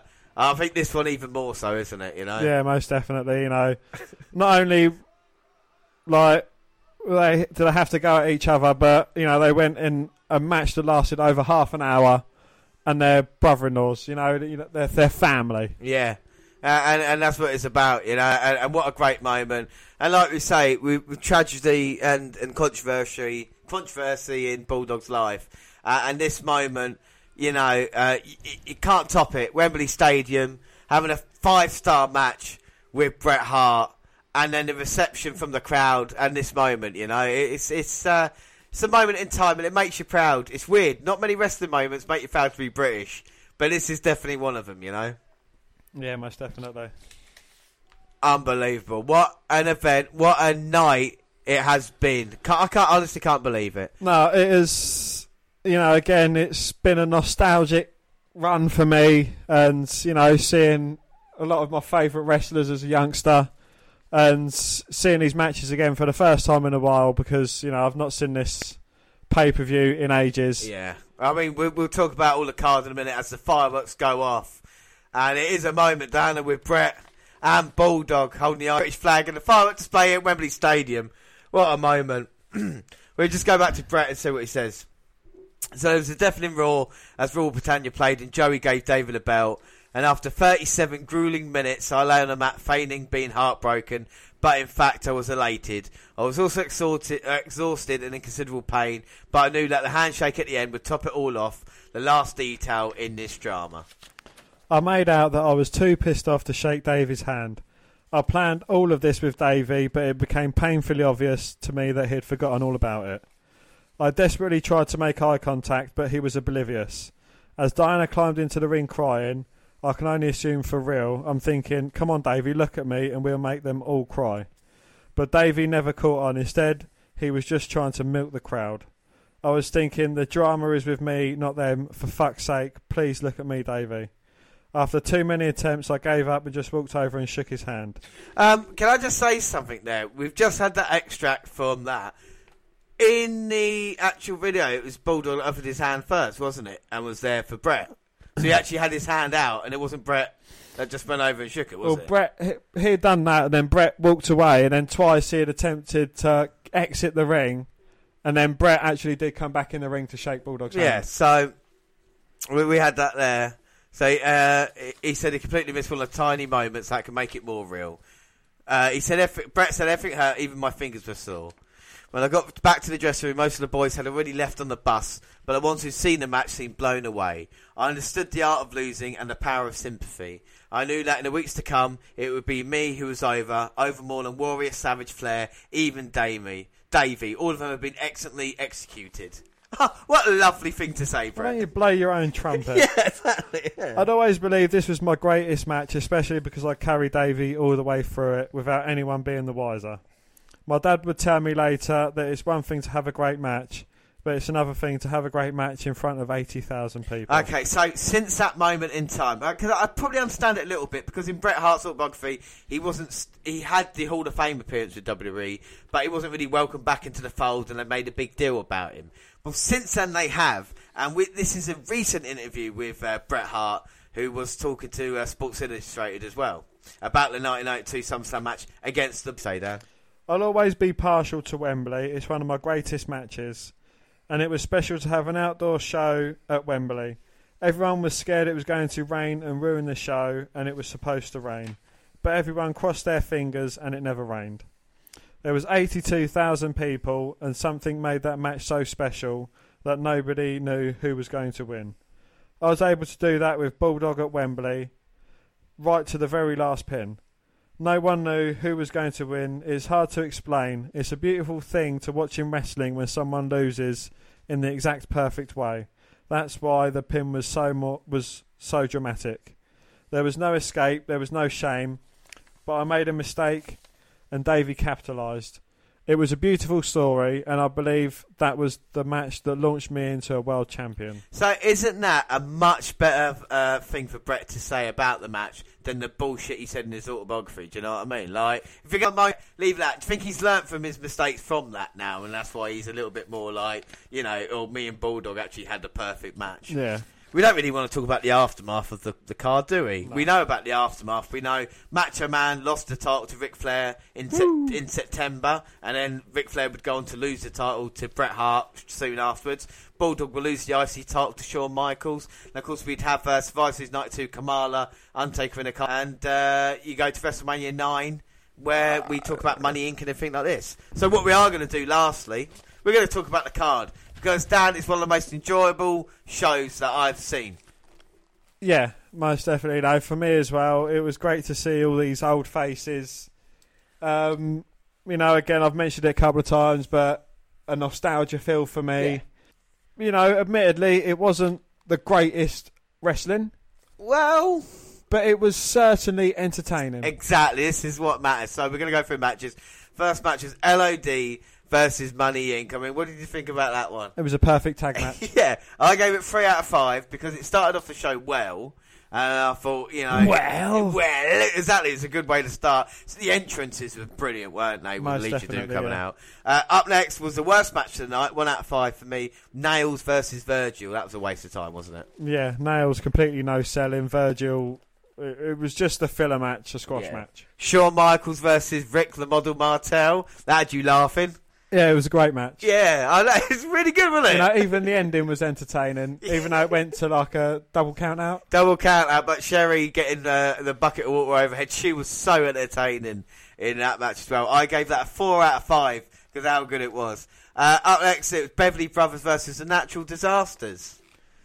Again, you know, I think that was a great match. Yeah. You had the two big guys, but the Beverly Brothers trying to use their heel tactics, using a metal scroll to try and take down Typhoon, but it didn't work.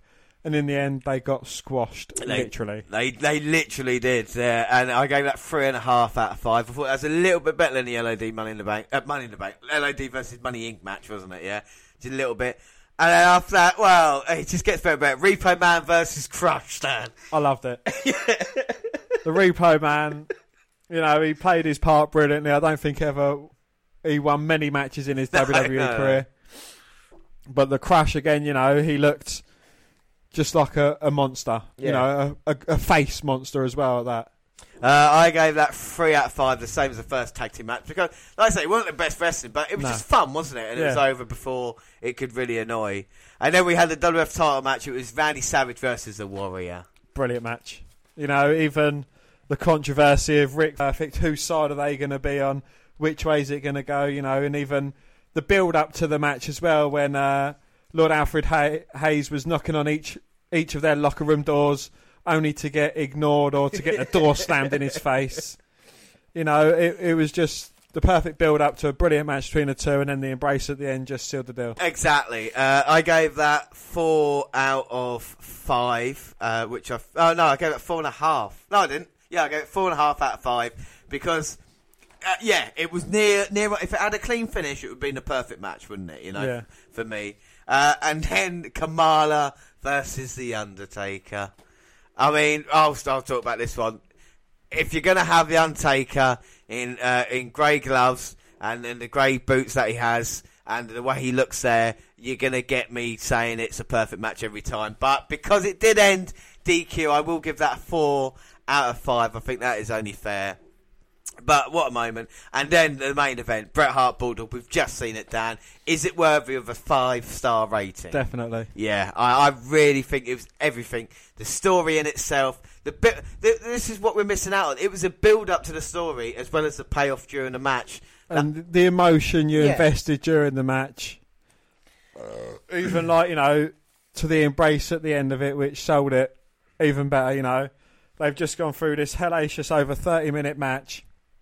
And then to hug it out at the end with, you know, Bret's sister, Bulldog's wife, you know, just the three of them showing their solidarity and union at the end as well. Yeah, and I'll say, like, even though it was over 30 minutes, I didn't really check the clock a time, you know, during the match. It just kind of went away. I think every single match that was on, there's not one time I was like thinking, "Oh, is it over yet?" It was just pure enjoyment. Like I say, from the afternoon kind of the daylight to night time as well. The setting, it did feel like a WrestleMania. It was better than WrestleMania 8 as well. I will say that. Yeah. Not as good as WrestleMania 9. But well, still, I'm not gonna argue there because you know. But match of the night, I think it's pretty obvious. But Dan, do you want to just confirm the main event? Me?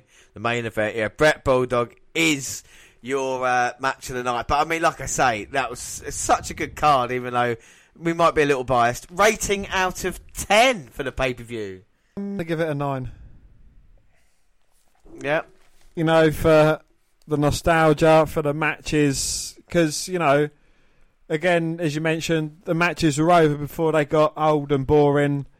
You know, even the main event, or both main events, you know, they went on for quite some time, but they didn't get boring, they didn't get old, you know, and the controversy going into a majority of the matches as well, you know, it was just perfect. They all told brilliant stories. You know, there was the one match that let it down, Virgil Nails, but... Yeah, I mean, if that had been a TLC match, then it would have got 10 out of 10. Most definitely. Or, you know, it could have been a women's match or something. Yeah, no, that's what we didn't have back then. But to be able to deliver it, and like you say, seeing the Legion of Doom, seeing a young Shawn Michaels, seeing the Natural Disasters, seeing Crush and the Repo Man, Randy Savage Warrior, Roddy Piper showing up, of course, The Undertaker where he was, Bulldog and Bret. It's everything as a fan, certainly our age, especially from Britain as well, the UK. It is one of those pay-per-views that is a must-watch, you know, and that's why it deserves a 9 out of 10. It's one of the greatest pay-per-views, I would say, of all time. You could argue maybe not in ring, but look at that main event, and that's why it's the greatest SummerSlam match of all time, because you can battle that against everything, and that will probably come out on top. Before we go... Saturday at midnight, we are live with NXT Takeover Brooklyn 3 Kickoff, as we look at the latest episode of NXT and give you all the build-up, what will surely be a glorious event. But Dan, that's not all, because then Sunday 9 PM live, the WNR bring you SummerSlam. So we look at the latest episode 205 live and run through the cards as we get ready for the biggest party of the summer. Don't forget, if you want to speak to us about SummerSlam 92, on Twitter at WWE Network Review or at Vince McDan, WWE. I'm at J_Rollins. We've also got another friend on Twitter. Chris Benoit, who's just trying to make the world a better place. We're also on Facebook. Facebook, you can come and find our page and give us a like. We are the WWE Network Review Podcast, so you can come and find me and add me as a friend. I am Vince McDan. Across all the Google platforms, don't forget. Google Plus, the WWE Network Review. Send us an email at WNRpodcast@gmail.com. We're on YouTube. Subscribe to the WWE Network Review podcast page. We've got all the latest clips and the podcast go at the same time there to do other places like SoundCloud. On your phone. And we're also on Spreaker Radio, where we've got our live shows, Stitcher Radio, iTunes, where you can download, subscribe, rate and review there. But I have been James Rowlands, and what a weekend it's going to be. But what a show it's been. I have been James Rowlands, and as always, I was joined by... Damn right. I said that twice, didn't I? Bye. Bye.